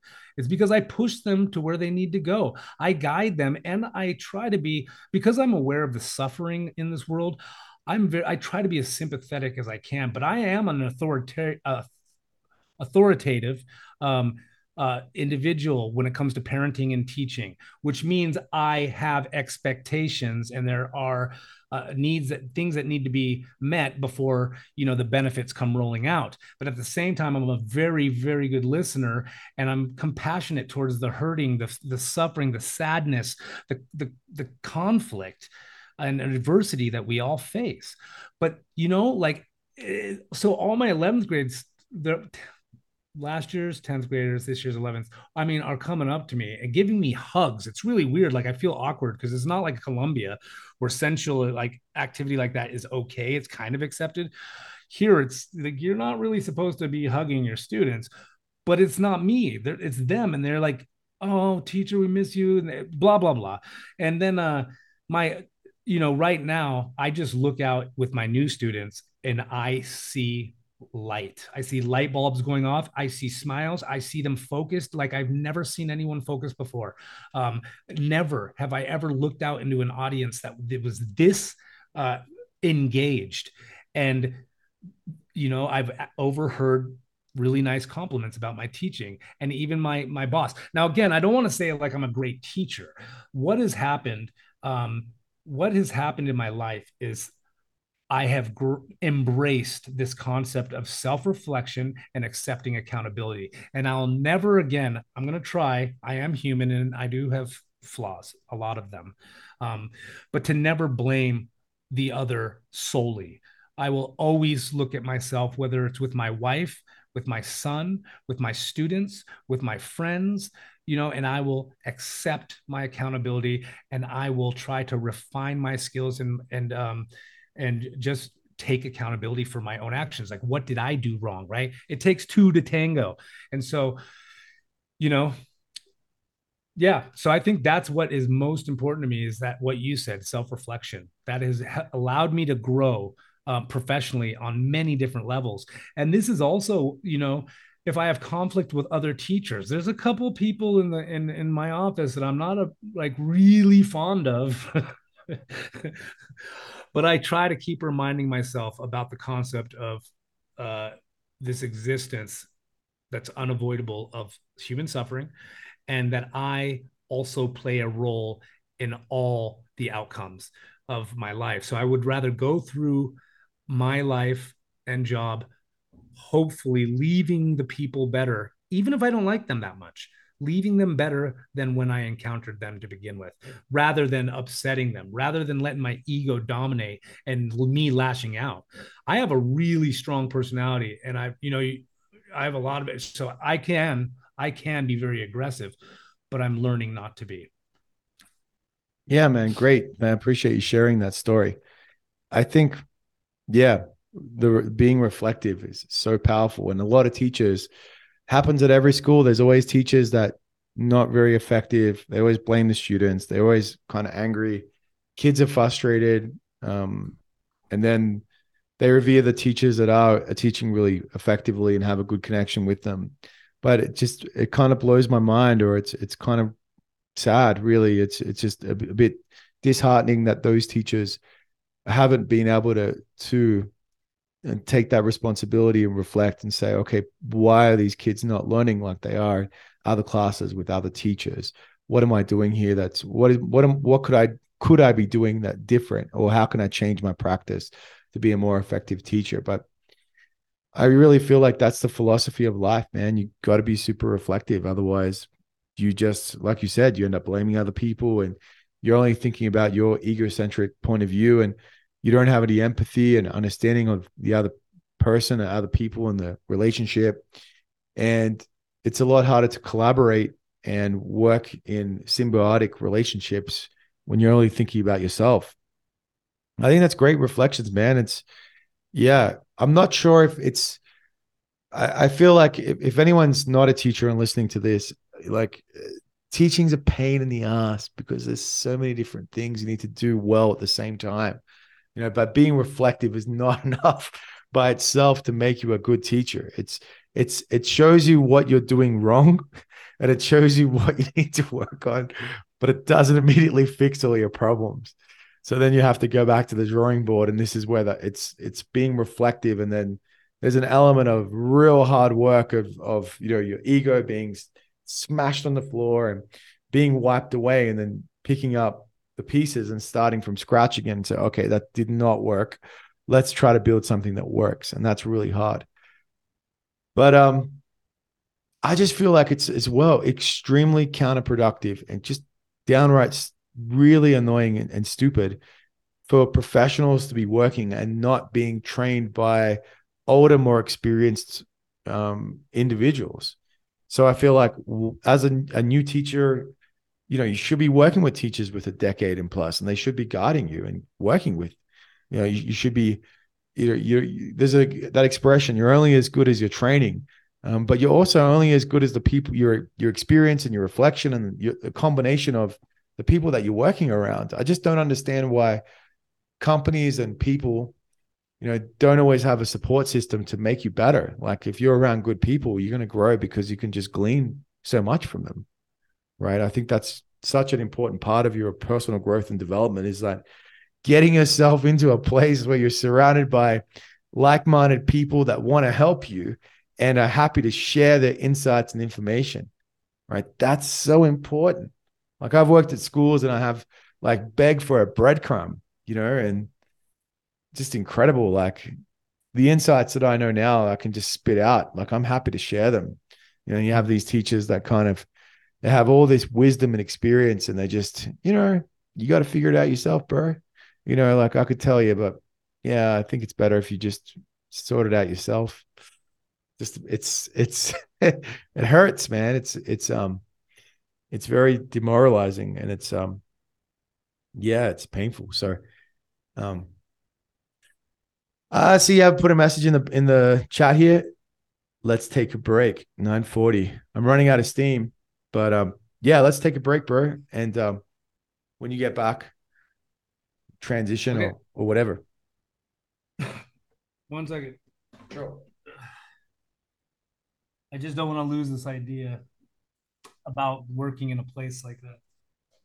Okay.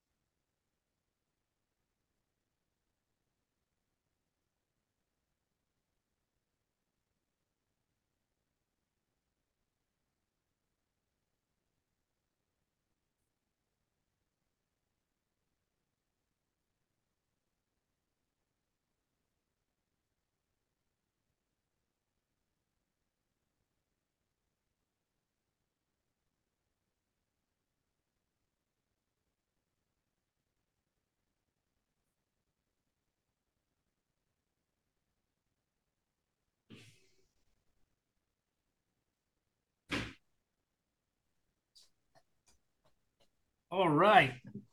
Back. Sorry.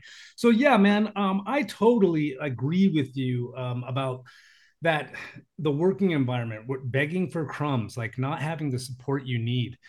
And this is one of the problems with our like this, I feel like with our stratified society, with this ego driven self-fulfillment culture that the world is, being forged into by media, social media, and also other forms of media. In fact, all forms of media, or most of them, are quite negative, and it's all about being selfish. And yeah, let me say two things. First, you remind me of my need to move on from the school I'm at, because I don't see anyone as enthusiastic about teaching as myself. I just don't. I feel like there's a lot of complacency there, and that's okay. That's okay. It's the type of environment it is. But the good news with where I'm at right now, so I'm not gonna like dwell on that and start to hate my environment. I see myself as an elder in the environment, and we had this new teacher, George, that just came in. I probably shouldn't have used his real name. Oh, I probably shouldn't have said it was his real name. uh Anyways, maybe it's not. Maybe I'm just fooling all of you. Anyways, so this George character came in, and uh he man, he has no tools. So what happens is we get new textbooks and the school just gives them to you, and then someone activates the code, and then they lose the code, right? And then you lose all the resources of the book, right? Of the text, whatever. And those are tools that you need. So this happened to me, but I was lucky enough that the guy before me had downloaded all of the materials onto a zip, a file, and I have them all. Thank God for that. But I tried to log in and we had all these problems. And, anyways, so I've been through it. And again, this adversity, these obstacles we overcome, they become opportunities to learn and to provide others help, to give service to others. So he was only using his workbook. He couldn't do any of the listening activities. He didn't have the supplemental materials. He didn't have the flipped classroom videos, and he had no access. So I reached out to Ben, another fictitious name character, um, who gave me the password and code, but none of it worked. And it came to the point where he said, "Well, I don't know. That's on TCS. That's not on me." And I was like, "Okay, cool." So I went straight to management. I went down to the head department of our department, and I said that I asked them if we could please create a system where they created a generic, right? they created the passwords for all the new textbooks. And this is asking a lot, but they got on it, they did it, and this guy is so grateful that I did this. And I only did it because I know what suffering is like. I know what you're talking about, Stephen, when you say there's not enough training, there's not enough support. And it's really weird. It's like everybody's thinking about only themselves. How can I be the best at my position? But they're not like helping lift others up. And again, I don't want to sound like I'm tooting a horn because I feel really, really good inside. I feel that blue light within my soul that I am actually of service to other people. This guy is so stoked. He's so grateful. And my bosses, and so are the heads.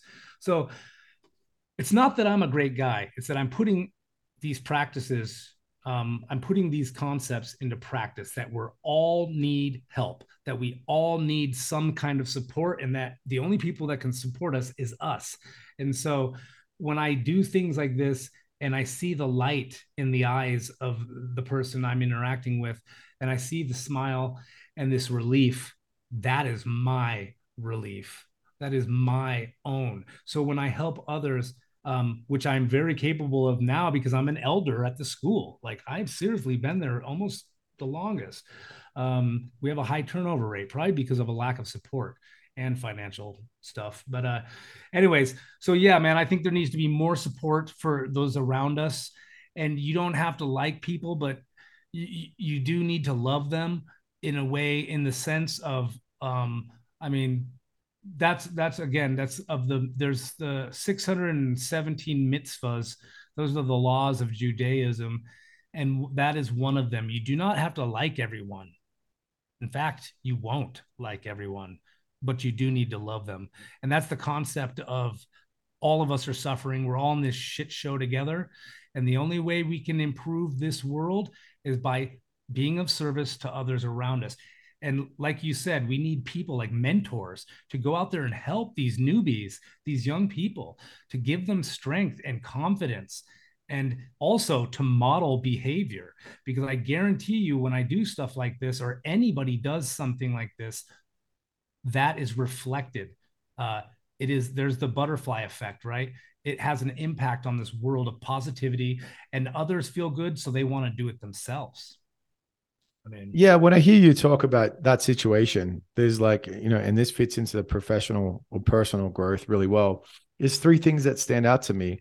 And that is, professional integrity, in the sense of knowing what's you consider to be right and then going after that no matter what. The main thing is, you could have just said, doesn't matter, who cares, not my problem, but you're like, no, this needs to be fixed. It's the right thing to do.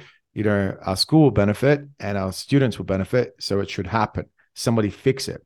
That's integrity, man. And that goes a long way. Not everybody has it. But I think if with that integrity, I think you can really shine and grow as an individual. So I think that's a great example.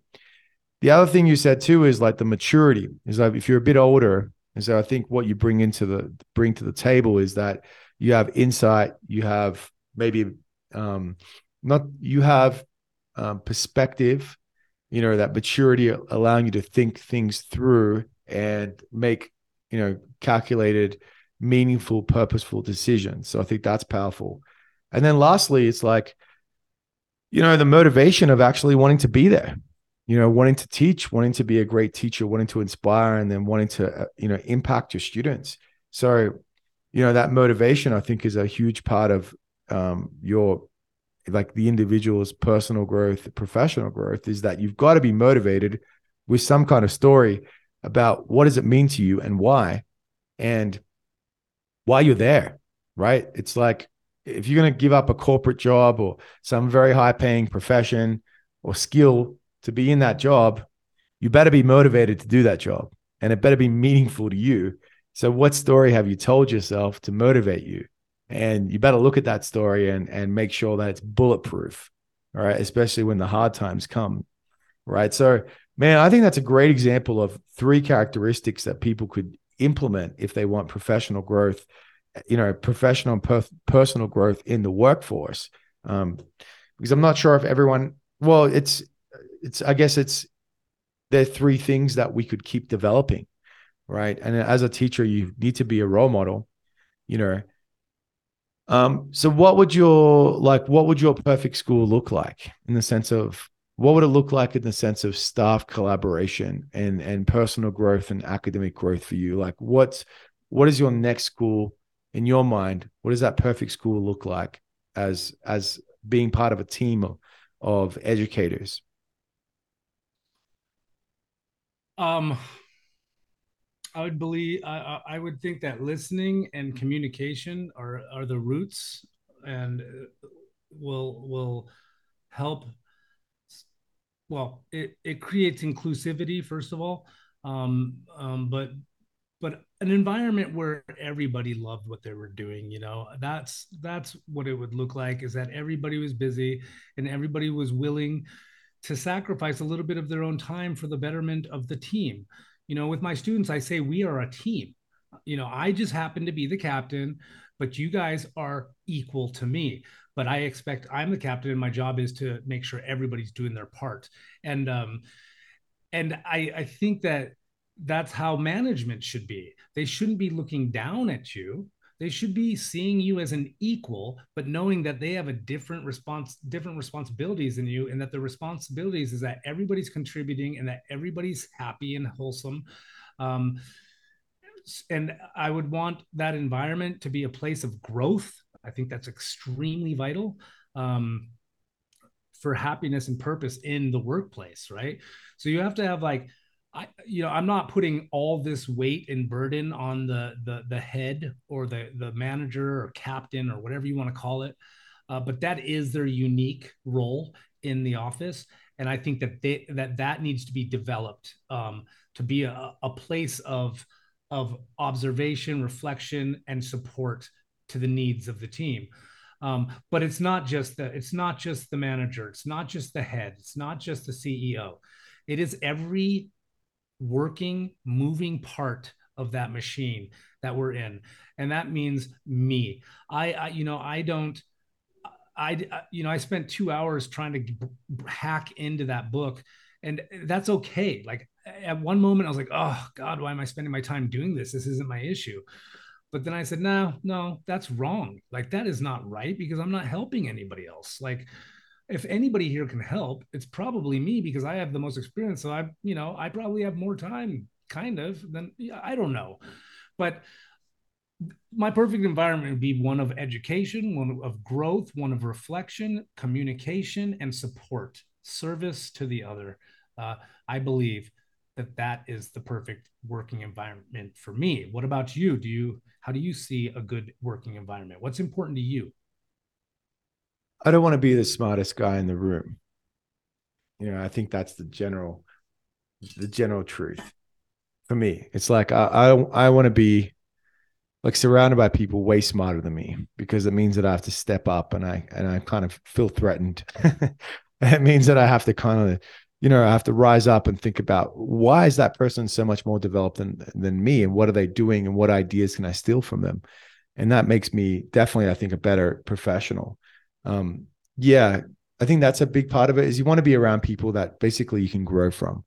I think, and but they're all, as you said, they're also willing to help you. And the moment that you're like the head guy, and then everyone's got less experience than you, it's kind of like you're not really benefiting from having people around you anymore.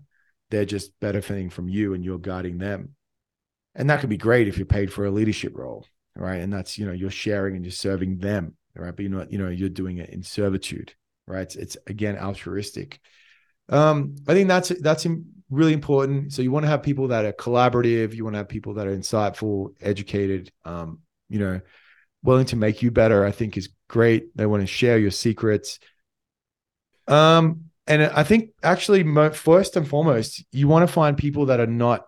Well, you want to find people that are positive, motivated. It's like being in a toxic environment is horrible. Like I haven't had a toxic environment for like 10 years. Well, it's almost been that. Oh, it's probably been 6 years. My two international schools, and just being around.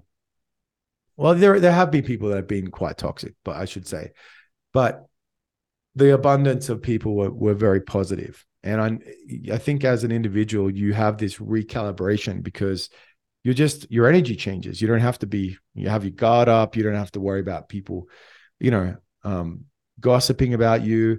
Your people are focused on, they want to talk shop. They want to talk about their art and craft, and they have a great ideology, a great perspective. They're optimistic. All those things are very empowering. Why would you want to be around people that are criticizing the students that you're teaching? Like, that's the last thing that's going to help you. It's like, all right, what do our students actually need? How do we get these little guys to learn something? All right, they suck. All right, they're horrible. So what? Right? What are you going to do about it? What can you do that's effective? And not focusing on the negative. You can't change the negative. Or maybe you can change the negative, but by focusing on the negative is not going to be positive for your experience as, whatever you're doing.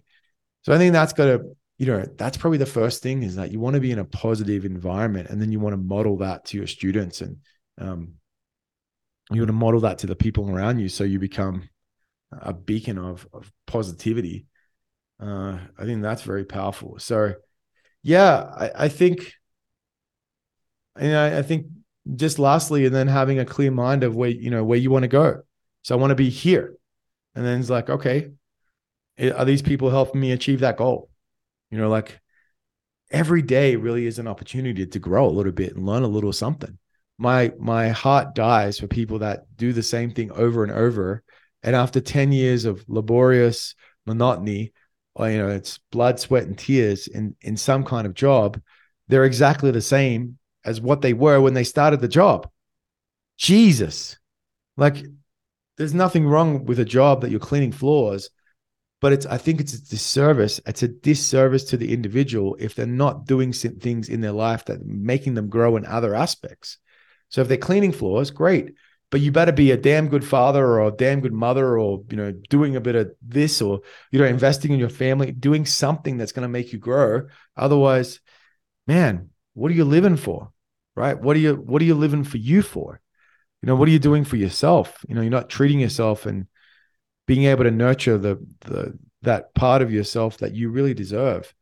So I think every day should be you should be in service to yourself, and that should compound, because you don't want to be the same person you are in your 20s as you are in your 30s, and in your 30s and your 40s. You don't want to be the same person.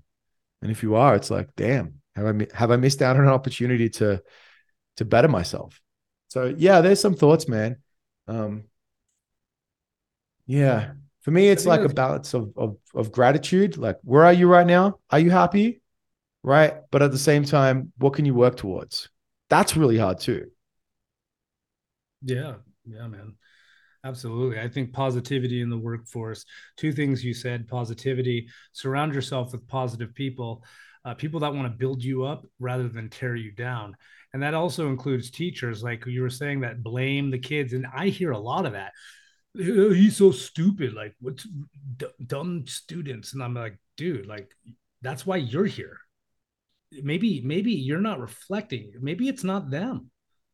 Maybe it's you. And I don't say that, but that's what I say to myself, right? If I have those kind of students, if I'm having situations like that, I sometimes get irritated and I might like let something slip, but I always try to reel it back, and I try to remember that no, this is my job, is to struggle through this with those kids and to try to reach them in this world that is so entertainment based rather than education based. We got devices on all these kids, and dude, I really think devices shouldn't. I don't know, I have really strong opinions about it. I don't think kids should have them until they graduate high school. Then they can get a smartphone, but that's a different story. I'll Sorry to all those people listening that might love theirs dearly. But like you said, also, I don't want to be the top. I think that is so important, that there is always something to strive towards, always a way to improve, because that's really what life is just becoming the best version of yourself. And it's continuity, right? Like John Dewey said that education is a continuum. It's a continuum of practice, reflection, experimentation, and then re-implementation, right? So he says it's a continuum that never ends. And yeah, so I that is what I'm missing right now, Stephen. Is I really want people above me that inspire me. I want more positivity. There's a lot of negativity at my place, and I'm doing my part, but I do like helping others, and there is a greatness for me personally of service towards others and helping them uh, attain their goals and etc.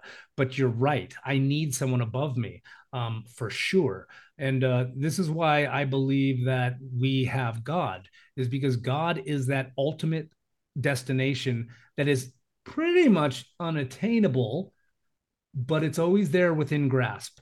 And so, I think we need people to follow. We need humans that to model behavior, to teach us new things, to help us endure the storm of life and professional development, for sure. But I believe this is this notion of why we need God, and why I personally need God is because that always gives me something to work towards. So I want to get out of this school, man, but I'm finishing my master's degree. I should be done at the end of this year, so December-ish.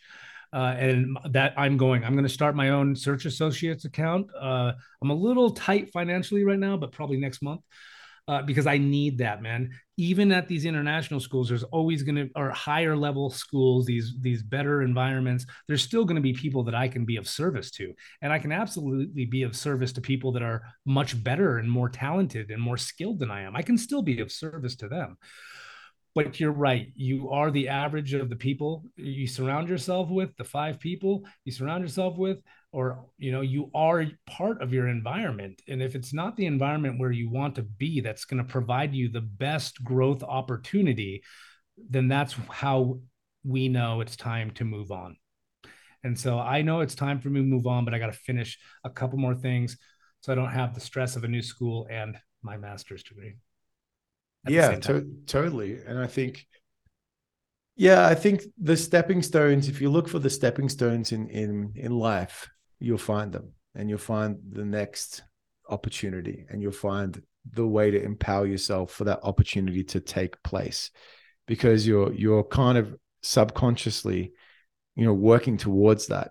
So it's like underneath, or even without being aware of it, that you're going somewhere else, and that you're going somewhere better, or that there's something more. So I think that's a huge, it's like a psychological shift of, I'm here now and I'm contributing and I'm doing my best and I'm growing, but there's something more for me later. And I'm when the opportunity comes, I'm going to be ready for it. And there's something inside of that, like knowing your worth. It's like, to have that mentality, it's like, well, you know who you are as an individual, and your worth on the marketplace generally is that like what I'm getting paid now is probably a good salary for what I'm doing, but soon I'm going to be able to do more, and I'm going to be rewarded accordingly. So maybe one philosophy is you're getting paid exactly what you deserve at this time for what you're doing, right? No way, dude. Not for me And right now. a lot of Sorry. people might find that suck, but I would say that's true. Like when I look back at my jobs, when I worked my first job, when I first real paid job is I worked at a fruit shop, and I got paid, it was like $6 an hour or something, $6 an hour. And, that's what I was worth in the marketplace. And, my first teaching job was a volunteer job, and I earned two minimum salaries in Colombia. And then my first real teaching independent teaching job, I earned, it was like 2.1 million pesos a month, which was it's like $500 a month. But really, for the experience that I had and what I was doing, that's what I deserved. And then, bit by bit, you earn more money as you contribute more and have more experience. So, there is the marketplace out there, and the more that you skill yourself up and like a master's degree or more experience, more insight, more to offer, better quality, whatever that you're doing, the market surely is going to pay more for that, right? Um, as long as you're in a job that you get paid based on your ability, your performance, the quality of your performance or your quality of your productivity or your quality of your immediate impact. And if that's also like a quantifiable thing, if it's somewhat tangible, right? You're teaching kids an AP exam, and your kids get high scores in an exam. That's quite tangible. Your reputation is kind of based on that too. So yeah, man, I feel like there's going to be great, you know, once you have that master's degree, I think a lot of doors are going to open, man. Like that's what I feel. Yeah. And I would just like to say that I do feel like I am capable now of moving on, for sure. Because if you sat me in a room with a panel of a hiring team at a high level education system or school, I know how to talk to them and I can answer their questions because I have the knowledge and the experience. The only last few classes I have right now are my research and my thesis. The next class I'm taking is actually really awesome. It's literature, teaching literature and writing. And that's my focus. So it's like the elective that I chose. And but after that, dude, it's just research and a thesis, and that isn't gaining me skills except for how to write a long thing, a thesis, right? Which I feel I already know how to do. But I'm just saying, um, I know you, Stephen, and I worked with you at at those first jobs. We weren't at the same school in our very first teaching, but we were at the same school in our second year of teaching. And I know you've always been worth more than what they're paying you. However, we have to accept these things because they are businesses and they need to, the more money they have, the better food they can provide for their students. So of course, new teachers, we have to go through those. We have to go through those rings of fire. We got to, build up our tenure, build up our experience, and then we can start to demand a higher salary. And so I know you were worth, because I saw you, I worked with you. You took your job very seriously, and you were like really, really good material for these schools.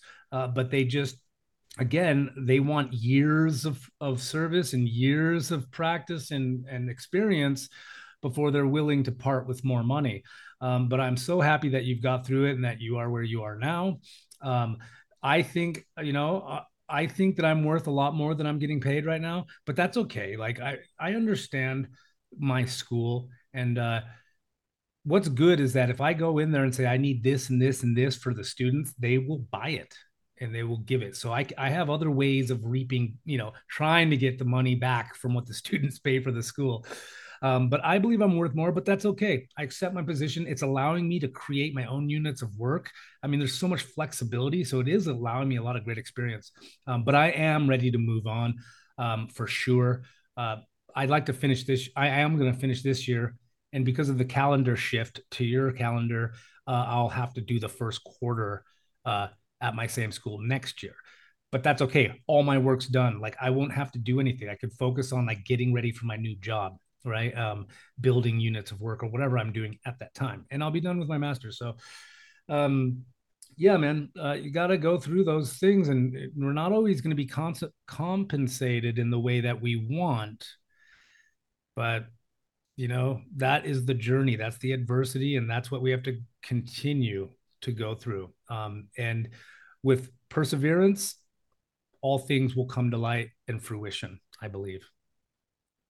Yeah, well, I appreciate you saying that. Like, definitely took job seriously. I definitely took my job seriously, and it was hard and intense. But I think we grew a lot working in those first formative years in teaching, and it was definitely challenging. But let me ask you this: do you feel like you're worth more money now? Okay, you said that you do, but did you feel like you're worth like what if you from the moment that you took that job? Did you feel like you were taking a salary that was beneath you, or kind of, do you feel like you could have been earning more money when you first took that job? Well, you could always earn more. There's Hmm. nothing wrong with a little more. But no, Sure. I think that they compensate, for my experience and the inconsistency of my early teaching experience, and the lack of like longevity with one age group.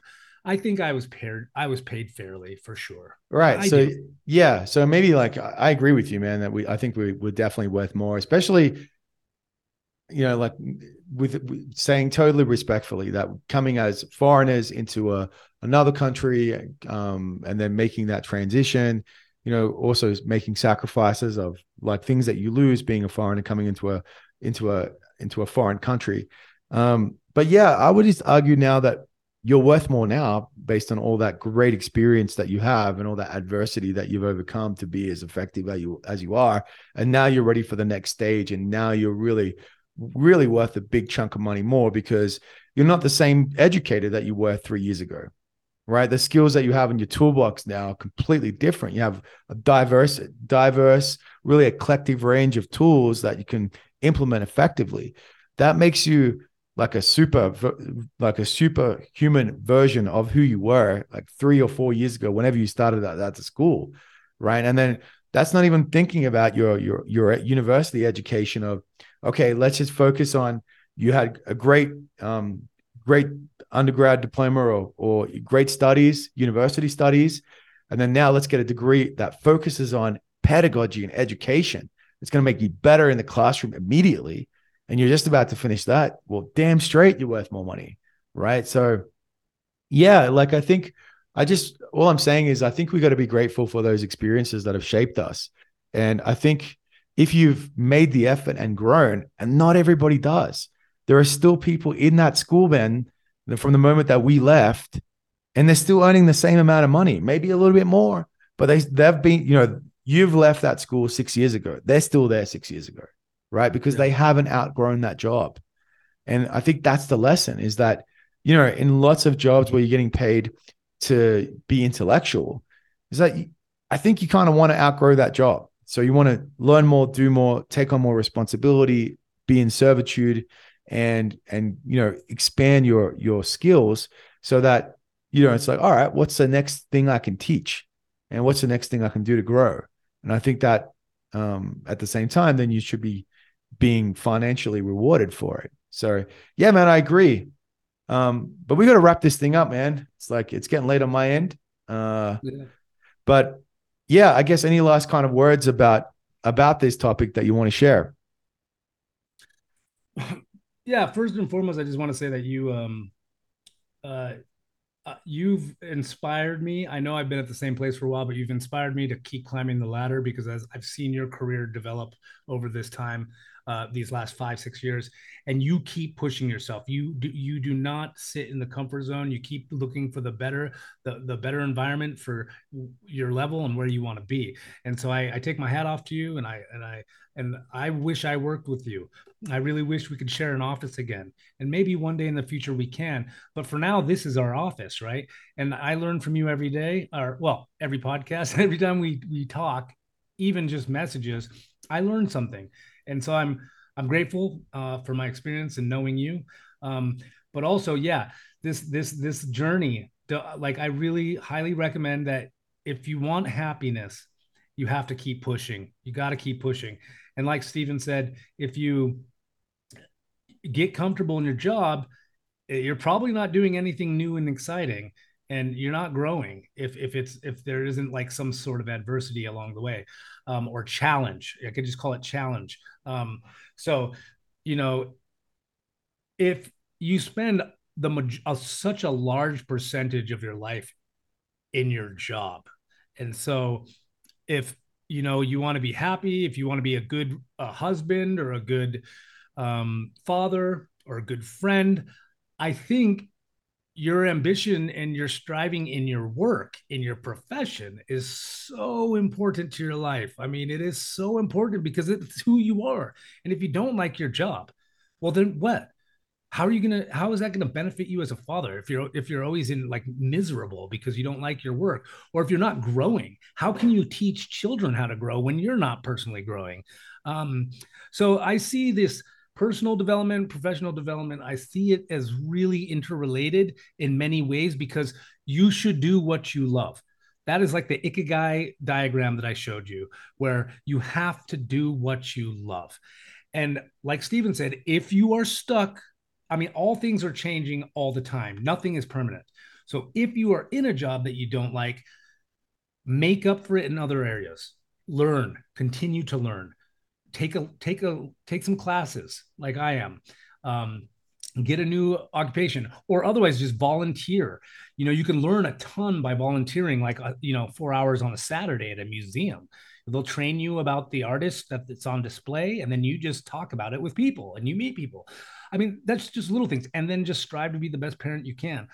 But the idea of the Ikigai circle is to bring all these things together. Find your value, find your worth. How much money do you want to make? And then don't chase the money, but keep that in the mind. And then make sure you utilizing your natural talents, right? Because all of us have natural talents and talents that we develop. So utilize those so that there's meaning for those, all that learning that took place. Also, do what you love so that when you wake up in the morning, you are excited to go to work. Again, it's like, yeah, you just want to be happy throughout your day because when you come home from a bitter negative work environment or even your own internal negativity, it will bleed out into the alternate environments, into your family relationships, friendships. I'm sure you've all had a friend who just comes and just you maybe have a drink with them or dinner and all they're doing is talking about the negativity of their job.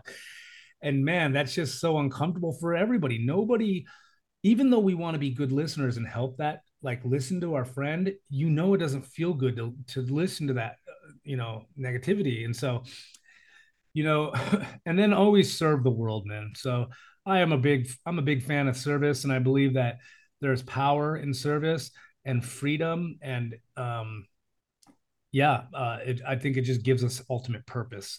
We can go to bed at the end of the long life knowing that we tried to make the suffering reduce. So that's about it, man. That's what I would say is just keep strong, know yourself, be reflective. Don't point your finger at other people because there's always three fingers pointed back at you. You should be looking at yourself three times more than you're pointing your finger at others.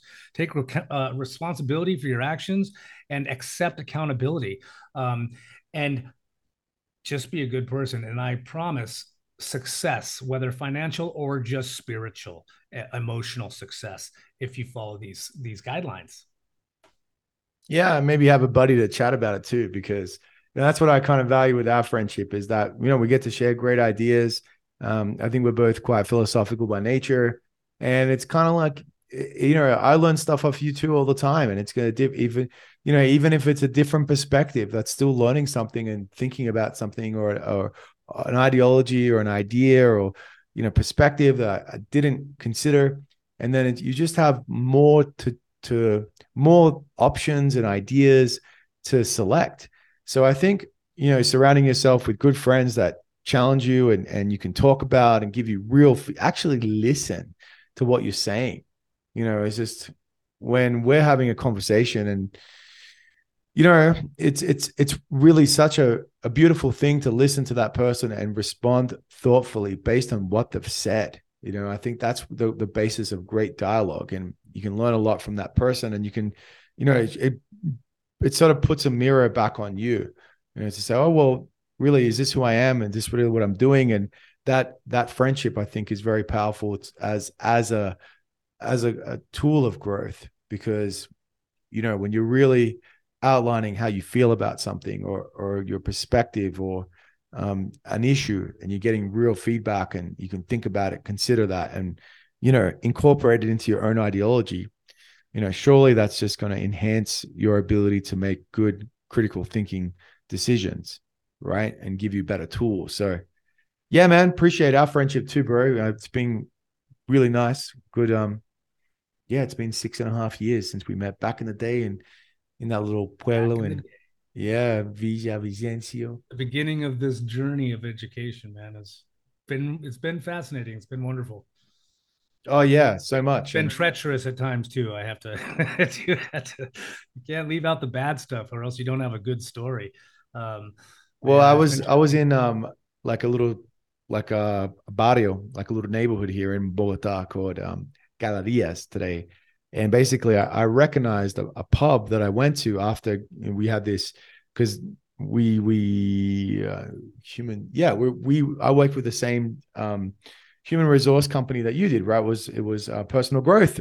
Coincidentally, it was Yeah, personal growth. wasn't a lot of that was the irony, ironic name for that company. Yes. And you and I both started at that company. And I walked past there with my wife today and it was like, wow, there's the bar that I had a beer with these dudes when I was, starting my journey with this company. And they put me into that school in Vijao. And I could have worked in the big city. I chose to work out in Vijao to have kind of like a more authentic Pueblo experience, like real culture experience.